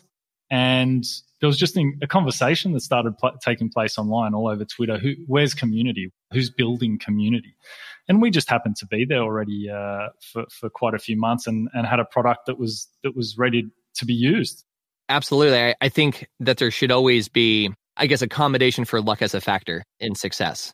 You've crossed so many really fantastic milestones. Now you have different challenges. You're hiring a lot right now, full-time into the team. You guys have to think about culture. I don't know to what extent, from a leadership standpoint and a co-founder, team here, you guys have thought about, just the day-to-day responsibilities changing, if those have changed at all. So how has that changed, and what are you guys kind of, faced with now to just kind of keep it going? One thing I've personally been doing a lot more, especially in the last month, 2 months, is every few days I'm kind of checking in and I'm like, how am I most likely to mess things up in the next 30 days? Like, what are my blind spots here? Because I think the biggest risk for us right now is literally any one of us not really leveling up at the same pace as the business, essentially. And I think there's actually a much lower risk of that happening now that we have one kind of real experience under our belt, the 5 years at Teachable. I think the chances go way down. But that's something that I think all of us need to be thinking about all the time right now is okay, what are our blind spots? Where can we level up? What feels really hard right now? And we all have our own version of what feels hard right now. But that's just something that I'm personally doing. Yeah, I mean, likewise, I think, so one thing that's easy between us is division of responsibilities. We're lucky in that our composition is such that you have Andy on growth and marketing, Rudy in design and product, and myself primarily on product and sort of running the company, right? That aspect is not something we have to figure out as much as, okay, well, let's say, for example, maybe 8 months ago, Rudy was doing a bunch of the design work himself. I was doing a bunch of engineering work. And so back then we had to be like, well, we have all this money, we have all these customers. As much as, we love design and code, how do we start building a real team? So once that phase, at least for me personally, was somewhat overcome, it's always on to the next phase. And really for me now, the challenge is shifting to not so much delegating my personal individual responsibilities as much as leveling up the leadership team as leaders.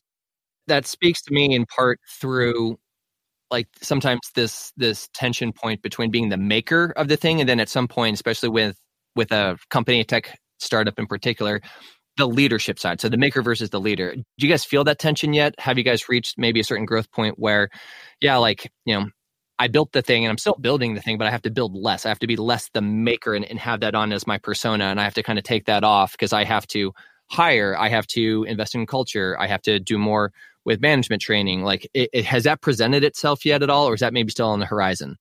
Absolutely. I think one thing that's helped me is to realize that I can still do those things. When you become a manager, everyone tells you, like, you got to scale. You can't be doing the actual work. I think that was a mistake. Like, I think there needs to be a transition, first of all. Second, being in the trenches really helps you understand the root of the problems that you can then zoom out and solve from a holistic perspective. So when you're answering support tickets and you notice as you're doing it that 4 of the last 10 tickets you answered, let's say, mention something in an area of the product and that's very closely tied together, you realize, okay, there's something there that needs to be addressed, right? Or when you're pushing code and you realize that, your builds are taking too long, or your code or other people's code is leading to bugs in certain areas, you realize that there's something there that needs to be done. And so these are all signals that I can then use when I put my management hat back on to address more holistically. That's fascinating. How about Rudy, for you, as you increasingly try to help run and lead the business, deal with that tension versus just the maker side? I don't think you just put your hands up and things flow nicely. I think it takes a lot of work to keep things simple and to keep things flowing. And part of that is something that you touched on earlier, which is culture. And so, every hire that we make, we're very, very, let's say, detail oriented around the person's impact on the rest of the team, both from a quality of skill, what they're doing, whether it's code or design, and also how they interact, how they communicate, and all these things. So we're very, very sort of keen on building a fantastic culture along with a fantastic business. And going back to the visions and the values document, a lot of that document was not so much about, let's say, what revenue goals do we want to hit or anything like that. It was really around what kind of life do we want to lead, and this business being a great vehicle for all of us to achieve something, success in however we want to measure that as a team. So that sort of filters to the top, and the three of us get to talk about these other perspectives that are coming in and how does that shape our thinking. And it's been really a beautiful process, very rewarding and exciting. It's a lot of the fun, from also where I sit and where Pat sits, and how even we think about the future of SPI, and very seriously, as we've spoken about a number of times, putting community at the center of our strategic thinking in our direction, right? So certainly there's a wonderful symbiotic relationship just between our two companies. It's the beating heart now of our business model, like on paper. So next year, hopefully, will be a better year for all of us, and the world will start to get its feet again. As you guys think about the maker side of Circle and what you're making, as you think about macroeconomically, the now, I think, power and increased significance of community in the world, digital community, what's the one thing that you're most excited about for next year?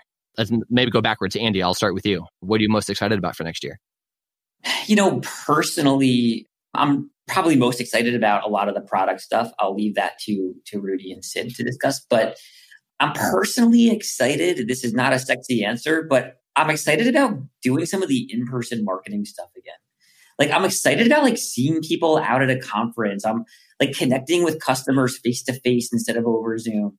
That's not the massive stuff that's going to move our business in a huge way, but it's what I'm actually most excited about now, having just spent, a year in this little room, which is my cat litter room, essentially.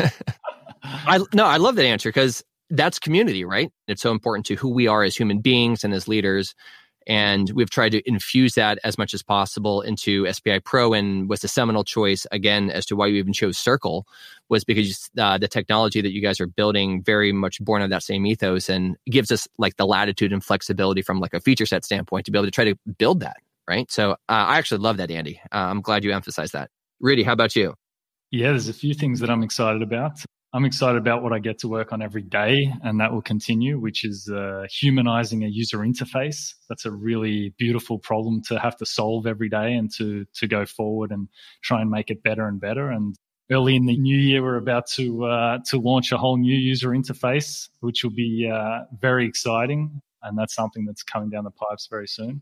The other thing that excites me in general is the business that we've chosen to build is very interesting in the fact that it's very fractal. We're building multiple communities. We're building an internal community of our team, which is one community that we have to build, and a community culture there that we have to build. We have a community of our customers, our direct customers, which is another community that we're building, which is coming along really nicely. And then we're helping thousands of businesses build their own communities. So it's a big, happy family.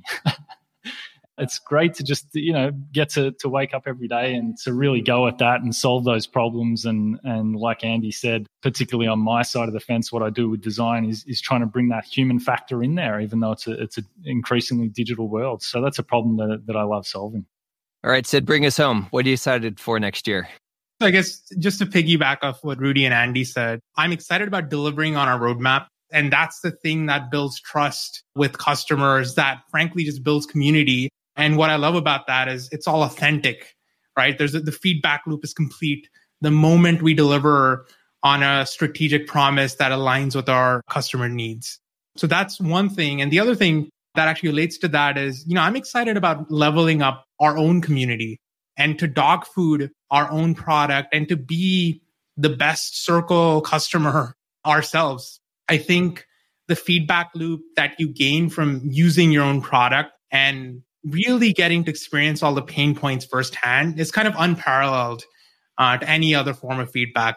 That's wonderful. I'm so grateful, again, that we know you guys and we have a close relationship with you guys, and that you guys are helping us, again, realize our vision, a renewed vision, a sharper vision, again, for us on the creator side and what we're trying to do. So to, if I may, add my thing into the mix for next year, is that sincerely, as we've been discussing and trying to roll out SPI Pro, even though it's sort of been quote unquote beta a little bit this year, is that, from where I sit, community, especially now, is, I think, the new big thing, and not in a gimmicky way. And community's always been there. It's so transformed. It's not public social networks like maybe Facebook anymore. It's about really finding and nurturing private conversations, aligning those more strategically to kind of your business model, what you sell or your expertise, right?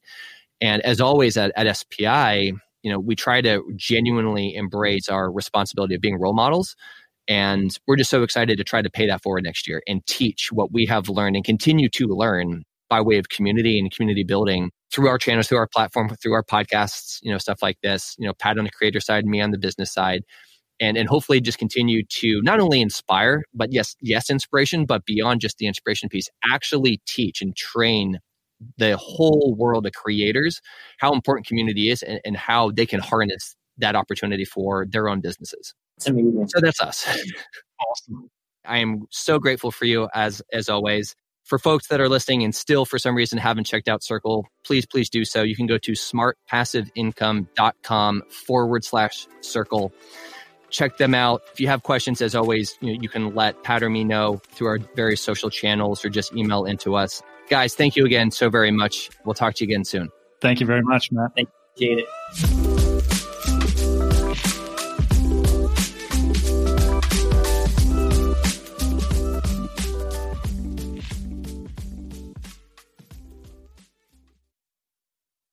Hey everyone, it's Matt. I really hope that you are enjoying this special podcast episode. Before we move on to our final segments, I want to tell you about a really special webinar that we have coming up. As you can probably tell from Pat's interview, from my interview, The founders of Circle are passionate about community and the work that they've put in to their new technology platform. We believe in them, and we believe in them not just for our small business, but for a lot of you and your small businesses as well. We are all convinced that the future for a lot of us online is really rooted not only in the spirit of community, but the actual business mechanics of community. And that's what really important platforms like Circle can do for us creators and online-driven entrepreneurs.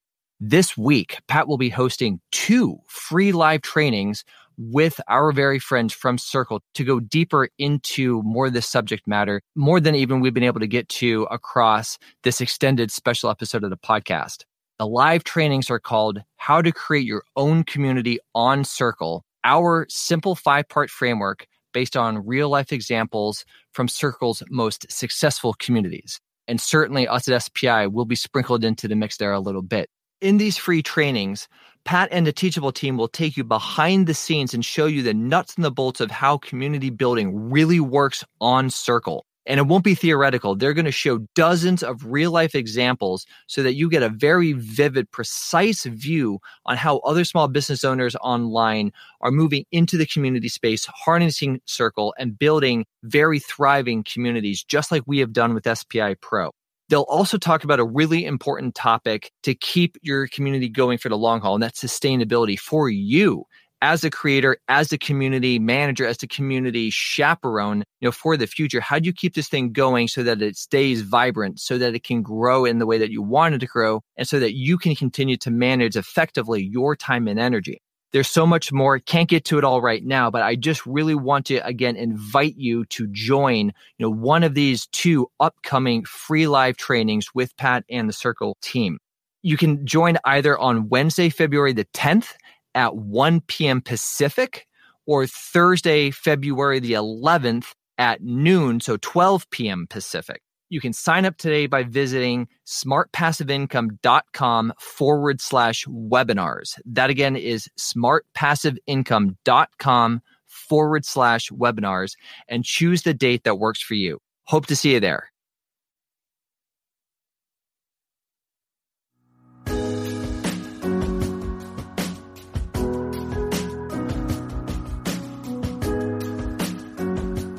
Hey everyone, Matt again. We're back for the final leg of this super special episode focused on community and talking about Circle and exploring how we at SPI are deploying far more strategically community in its many different facets, not just the technology point of view, into the SPI business, into the SPI ecosystem, and how we see this being really the start of a brand new, very important chapter, for the SPI brand and business and where we want to go for years to come.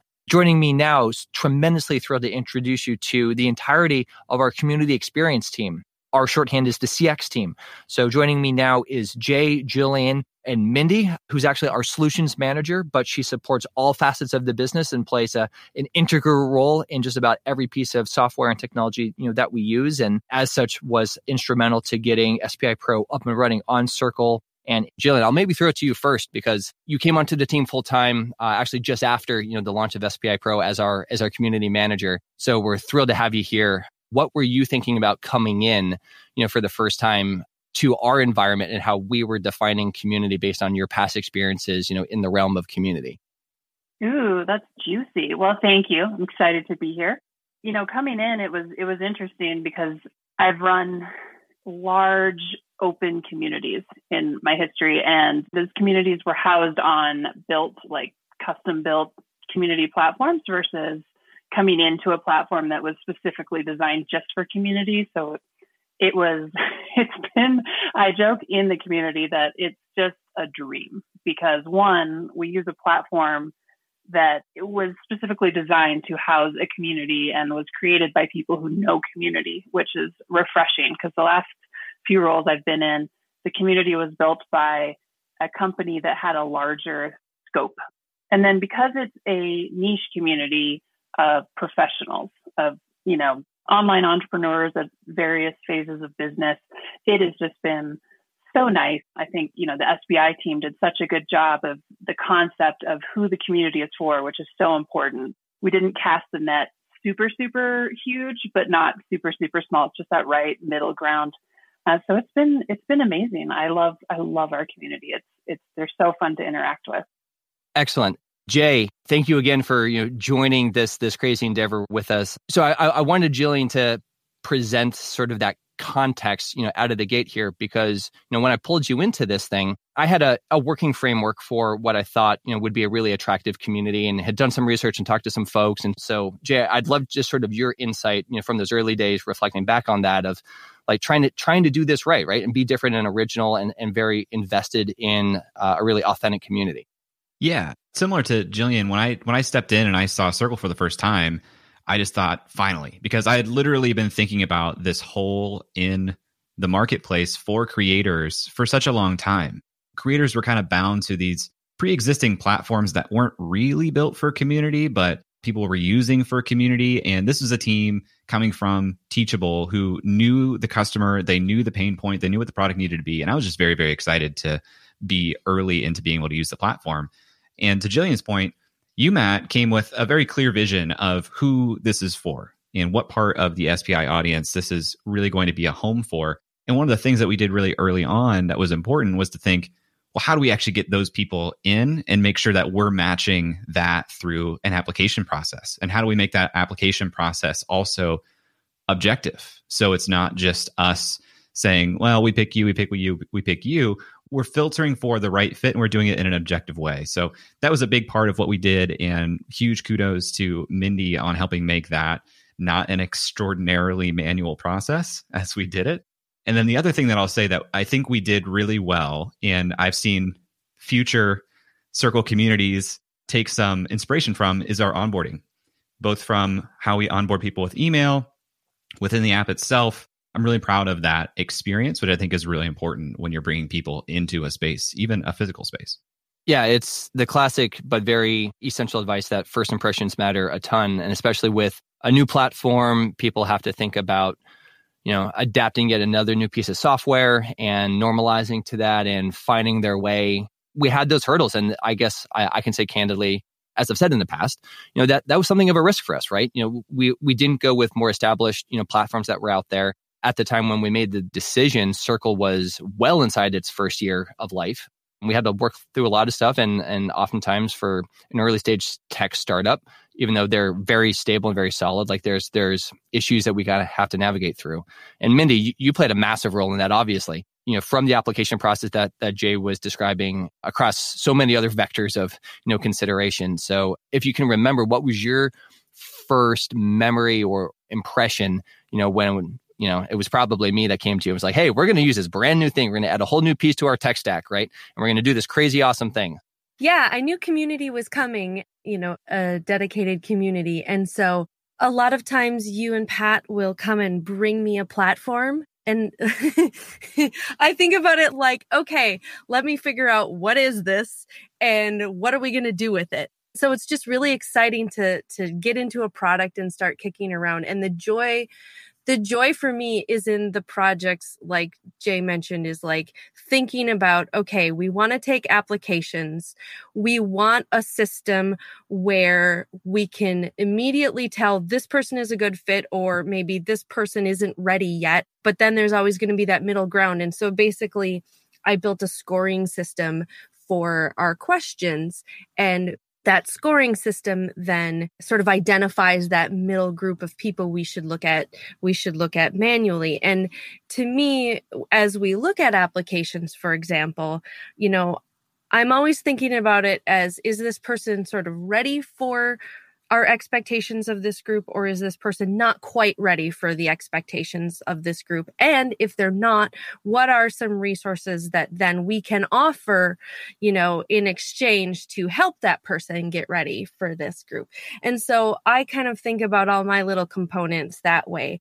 I'll bring us back to the topic of membership management and payments, because that is a bit of a hornet's nest sometime to get right. I want to say for a little bit first, though, just on the application piece, because that was, a big decision for us. It was a weighty decision for us. We are a broader, community that tries very hard to be accepting and inclusive of, entrepreneurs from all walks of life, and try very hard to, be there for them. But I think we knew, and I believe it has panned out, very well as a thoughtful and constructive decision to put that application and ultimately, turn people away. Jillian, I'll throw this to you. Like, what risks are there, and how have those risks maybe presented themselves or not, by way of like upsetting the community, having people write in and be upset, like, hey, I didn't get in, why? Like, have we seen any of that in terms of the after effects of having an enrollment cycle? We have. Not a lot, but a few people will write in that we don't accept. And I think there's a couple things that we could discuss here. One thing is looking at that and then adapting, pivoting. I think a big part of community is being, listening and then pivoting to make you're constantly tweaking. There's never like, okay, guys, it's done. The community is set. We can walk away now, so you're always looking at how to improve. So in SPI Pro, something that I always hear from members in it is that they feel safe. They feel safe that they can have the conversations, that they can be vulnerable about their business, and they're not worried about who can hear that. So I do think applications are good because you can, there's a lot of looky-loo type things, at least in our business, because it's entrepreneurial. A lot of, we rely a lot on sales pitches and things like that. And so we've set up SPI Pro in a way that it's not salesy. The expectation is you're not here to get customers. And I think our application process helps with that a lot. And it's not perfect. I'm sure we've rejected people and vice versa, accepted people that maybe weren't totally appropriate. And you see that in the churn. So in a way, if we, quote unquote, reject someone from the community, it's more that we're saying, hey, you know what? This is not your best investment of time and money right now. And we have a whole sequence that is a very gentle, like, you're still part of our tribe and we appreciate you. But again, like, this isn't right for you right now. And so it's all in the messaging. And I think too, this isn't sorority rush. Like, we're not trying to make people cry because our house is the best, which may or may not be an experience I am all too familiar with, but it's not that. It's not a cliquey, like, we're the best thing. It's we come from a place of, we want you to love this. Like, we want you to be so happy you joined. And based on some of the information you've given us, you have to trust us when we tell you that this won't fill that void for you. And we want you to grow as an entrepreneur as a result of the community. Like, if you just show up and you're sort of at a party and having a good time, but you're not taking what you learn from the community back to a business and building it, then we've failed there too, ROI, man. Like, I want that money that you pay each month to create sort of more in your business, more value, whether that's more revenue or just that you do things more efficiently or whatever. I want you to grow as an entrepreneur as a result of hanging around this group of people. It's matchmaking. We can analogize probably most things in life back to some dating metaphor. We want to be right for them at the right stage, and hopefully they're right for us at that stage. Safety is one of those major pillars to what we're trying to foster here, and I think we're doing pretty well. We have turned away a good number of folks, but I don't think as a percentage or as a number that has been very high. So I'm proud of what we have done and what all of you have done to try to genuinely kind of redirect folks into other SPI resources that might be more appropriate, more valuable for them, kind of at that point in their journey. And Jay, to put it back in your court, this again, I think reflects on your comment a moment ago around, we did have a very specific user in mind, like a particular entrepreneur at a particular point in his or her journey that we wanted to be able to invest a lot of time and resources in from our side, because it's a pretty significant, business investment, candidly, from our side. You're right. It's about matchmaking. And we said from day one, when it comes to community, we are focused on connection. And we want to connect members to one another. That's where a lot of the growth and a lot of the ROI Mindy is talking about comes from entrepreneurs. You go to a place for a reason. What we're doing with our digital community, SPI Pro, is making that a beacon for entrepreneurs who are serious about their online businesses. And every decision we make is about sending that message. Even pricing is a message in its own way to say, this is an investment. And if you're not in a place in your business where you can make investments like this, then that's a signal that this might not be the right time for you to invest in a community like this. Everything that we do is about creating a space where people will connect with each other, get one another and feel psychologically safe in the space? Absolutely. I'm thrilled to be investing a ton into this. I'm probably a broken record at this point, for saying so, but I'm so motivated and so bullish, on this space and the value that it can provide. And we're only just begun. We have plans next year in 2021 to hopefully hire more, amazing people onto our CX team to continue to do, brilliant new things, things that don't exist right now, even, within SPI Pro. So we have to get that match right. We have to declare boundaries, reinforce boundaries in that very cathartic, helpful way. I think it's important to note as well, if I can chime in, if you have an online business and it's all online and it's digital and you tell somebody what you do and they just kind of look at you like, what now? Like it can be a lonely place. And a lot of the existing communities are free. They're on big social networks. And it's just, you don't get the intimacy that's provided in a group like this. I mean, I just have to brag about our topic meetups. We have these calls and anybody in Pro can join, and the financial ones, Matt hosts, and people come and we look at people's finances. It's really the support that you would never get in, say, a Facebook group, There was a period of time, Jillian, when I was starting my business that it was so difficult to connect with and explain it to people that when they said, "What do you do?" I said, "I don't." That's awesome. That's excellent. You raise a great vector of thought and conversation, Jillian. I feel that even as we talk about the language we use to describe what this community is, the word community itself is going through, I think, a remarkable transformation right now, and just the cognitive models that go off in people's heads when they hear the word community. What does that mean? What is it? What is it? What is it not?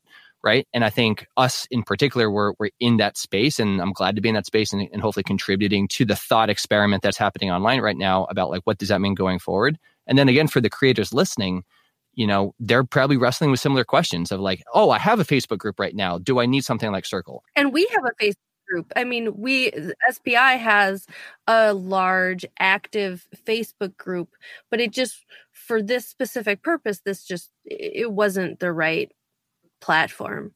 I think something important too, and especially for creators, because I mean, we all understand it. If you have your own business, every dollar you spend on platforms and software, it adds up. And so Facebook has always been quite convenient as far as, oh, I can create a group. People are already here. It's free. And that is fine for a lot of communities, especially if you're really bootstrapping and, your market is thriving on Facebook. Cool. Have a Facebook group, but be aware that tomorrow you could log in and Facebook could be like, yeah, we got rid of groups, which is very unlikely, but the point is they could, versus having a platform that is your, branded, dedicated thing.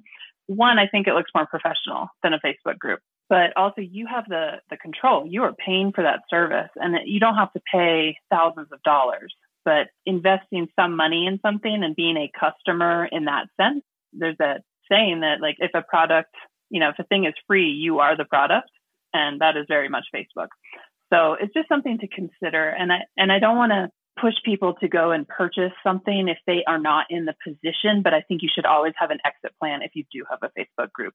And if you've been around Smart Passive Income for a while, Pat has been saying that, since the podcast started, which is own your platform, in terms of that's why you need an email list, is because that's a way to communicate directly with your folks. And when you have something like social media, you don't have a way to reach out to those people directly. Whereas with Circle, we have the information for all of these people, and we can communicate directly. We can communicate in the Circle platform, or we can communicate with those folks via email. And we do a lot of both. And so it's just, as new technologies and new types of ways of sort of organizing your business come around, the core advice kind of always stays the same, which is make sure you own that direct contact with your community, with your people. And to stack on top of that, I see the increasing importance of thinking about community and the platforms you use, for community, not just as a creative exercise, but as a business strategy, right? Because for us, at least, again, it's not a business strategy in the sense that it's all about the money, but it is about this is a part of the business model. it's more intimate. It's more inward to, the business model. People will discover SPI Pro after they have listened to Pat on a podcast, after they have read one of our featured blog articles or read one of our guides and books, right? And then at the right point in their journey, we invite them into this experience if they want to, and they can apply. So being very, very intentional with like where you place community, like within your business plan and within your business model, I see, and I'm excited about. It's actually probably one of the things I'm most excited about for other creators. It's an avenue of business. Jay, you're a creator yourself. You have podcasts even, on your own on the side. So yeah, how do you think about maybe that business vector of community going forward? I think it's really important, but I think you need to think about it as part of your business that you are investing in, because it's going to become really tempting and feel really easy to use the word community as an add-on benefit to the thing that you're selling and think that that's going to work.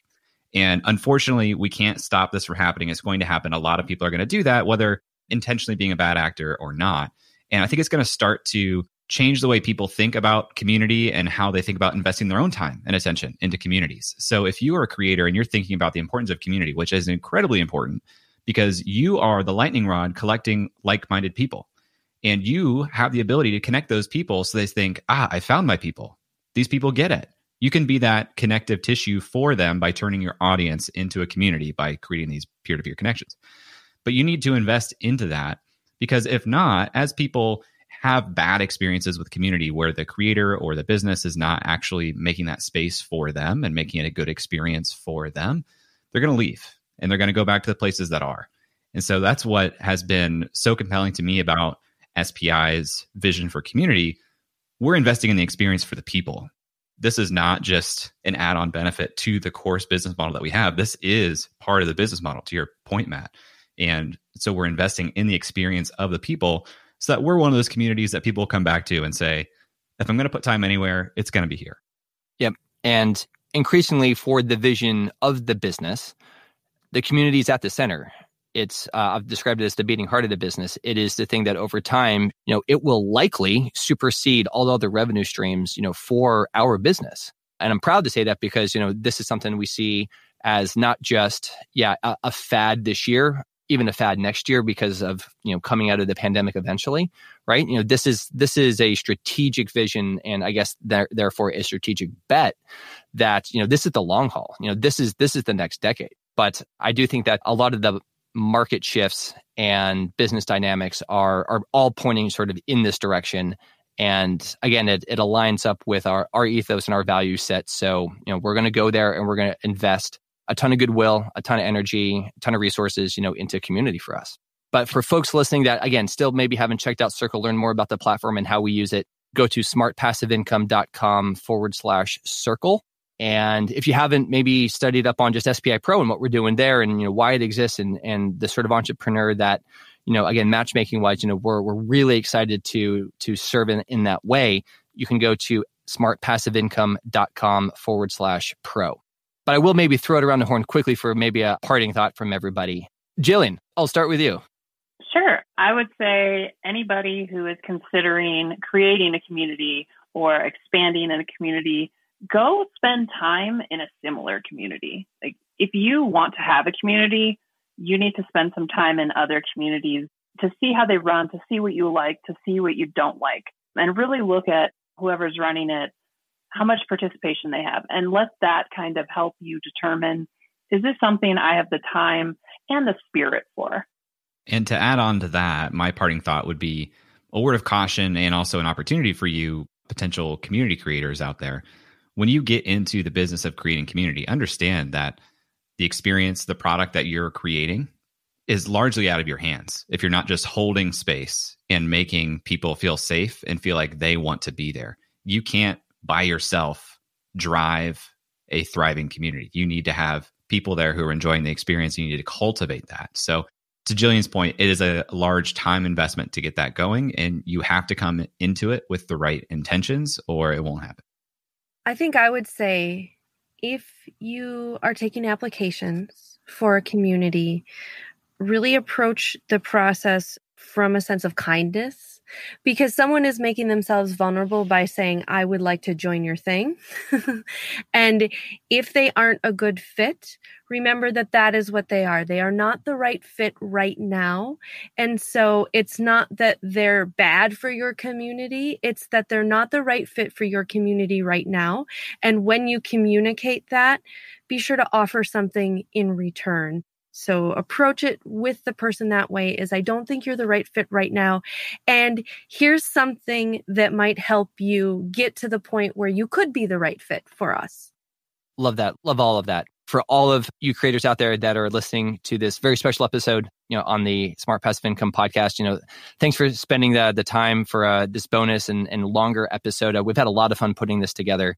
If you have questions about community, and maybe this is a big part of your vision for the year, and you have questions, find Pat on social. You can find me on LinkedIn, Matt Gartland. Easy to find if you search for it. Would love to help you. It's going to be a big part of our future. We're excited to hear from you and support you with your community endeavors. So good luck, have fun with this, and we'll talk again soon.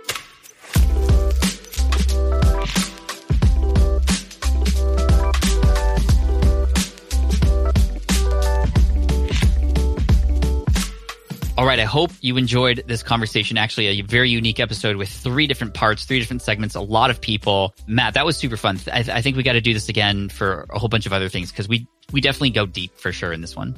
I hope so. Yeah, I think being able to explore really strategic kind of cornerstone elements, of online business from different vectors, from different directions, get other voices involved from our team, from the outside, from some of our partners, is a special opportunity. So it was exciting and thrilling to be able to put this one together. And I do hope that we do more of these. For sure. And if you want to learn more about Circle, I'd highly recommend, this is our affiliate link. So we do get a kickback at no extra cost to you. And again, if you have any questions about Circle, you can let us know. smartpassiveincome.com/circle. Once again, that's smartpassiveincome.com/circle.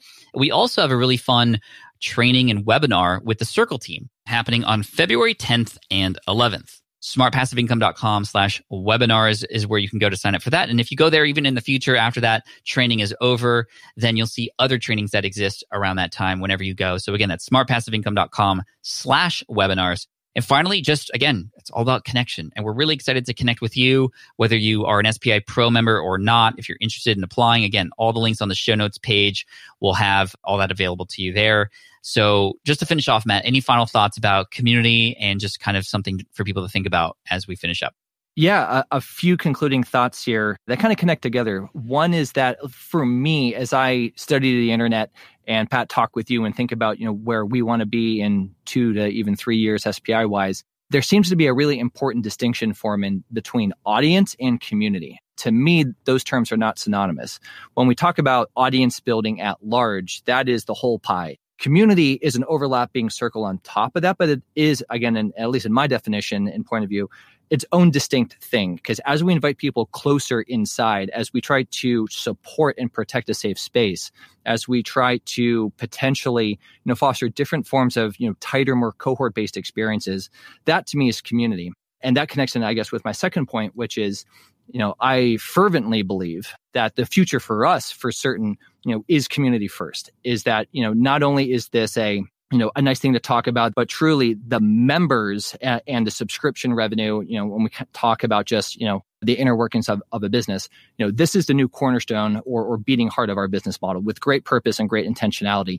What I find fascinating, from a business standpoint, from a leadership standpoint, from just the internet, is now like what is possible and seeing where, a lot of demand and energy is moving toward seems to be in this space. So for, the creators that are listening, again, I so very much hope that, this is at least sparking of curiosity, like please learn more. This could be a pretty big game changer for the future of your business. Absolutely. And if you want to learn more and join us on that training with the Circle team, you can check that out. Again, that's happening on February 10th and 11th at smartpassiveincome.com/webinars. Again, smartpassiveincome.com/webinars. And in case you're curious about Pro, if you're like, oh, what does that even look like? What's the application process like? You can check out smartpassiveincome.com/pro. Matt, thanks so much for the time. Appreciate you for listening. And we wish you all the best. Take care. Bye.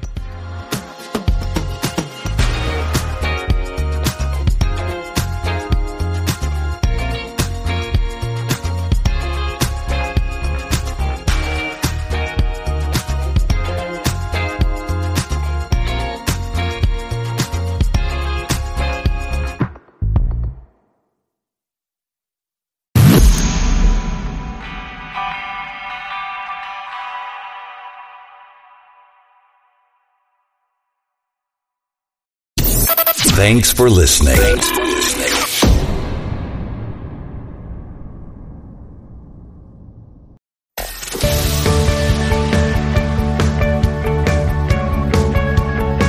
This week's episode has come to an end, but the fun doesn't have to stop here.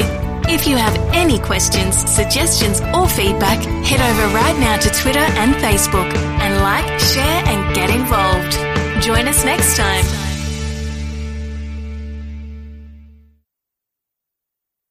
Please be advised that this podcast is meant for educational and informational purposes only and is in no way a replacement for legal or medical advice. The opinions contained within are solely those of the interviewers and interviewees and should be received as so. Those seeking help or advice are encouraged to obtain professional legal and medical services.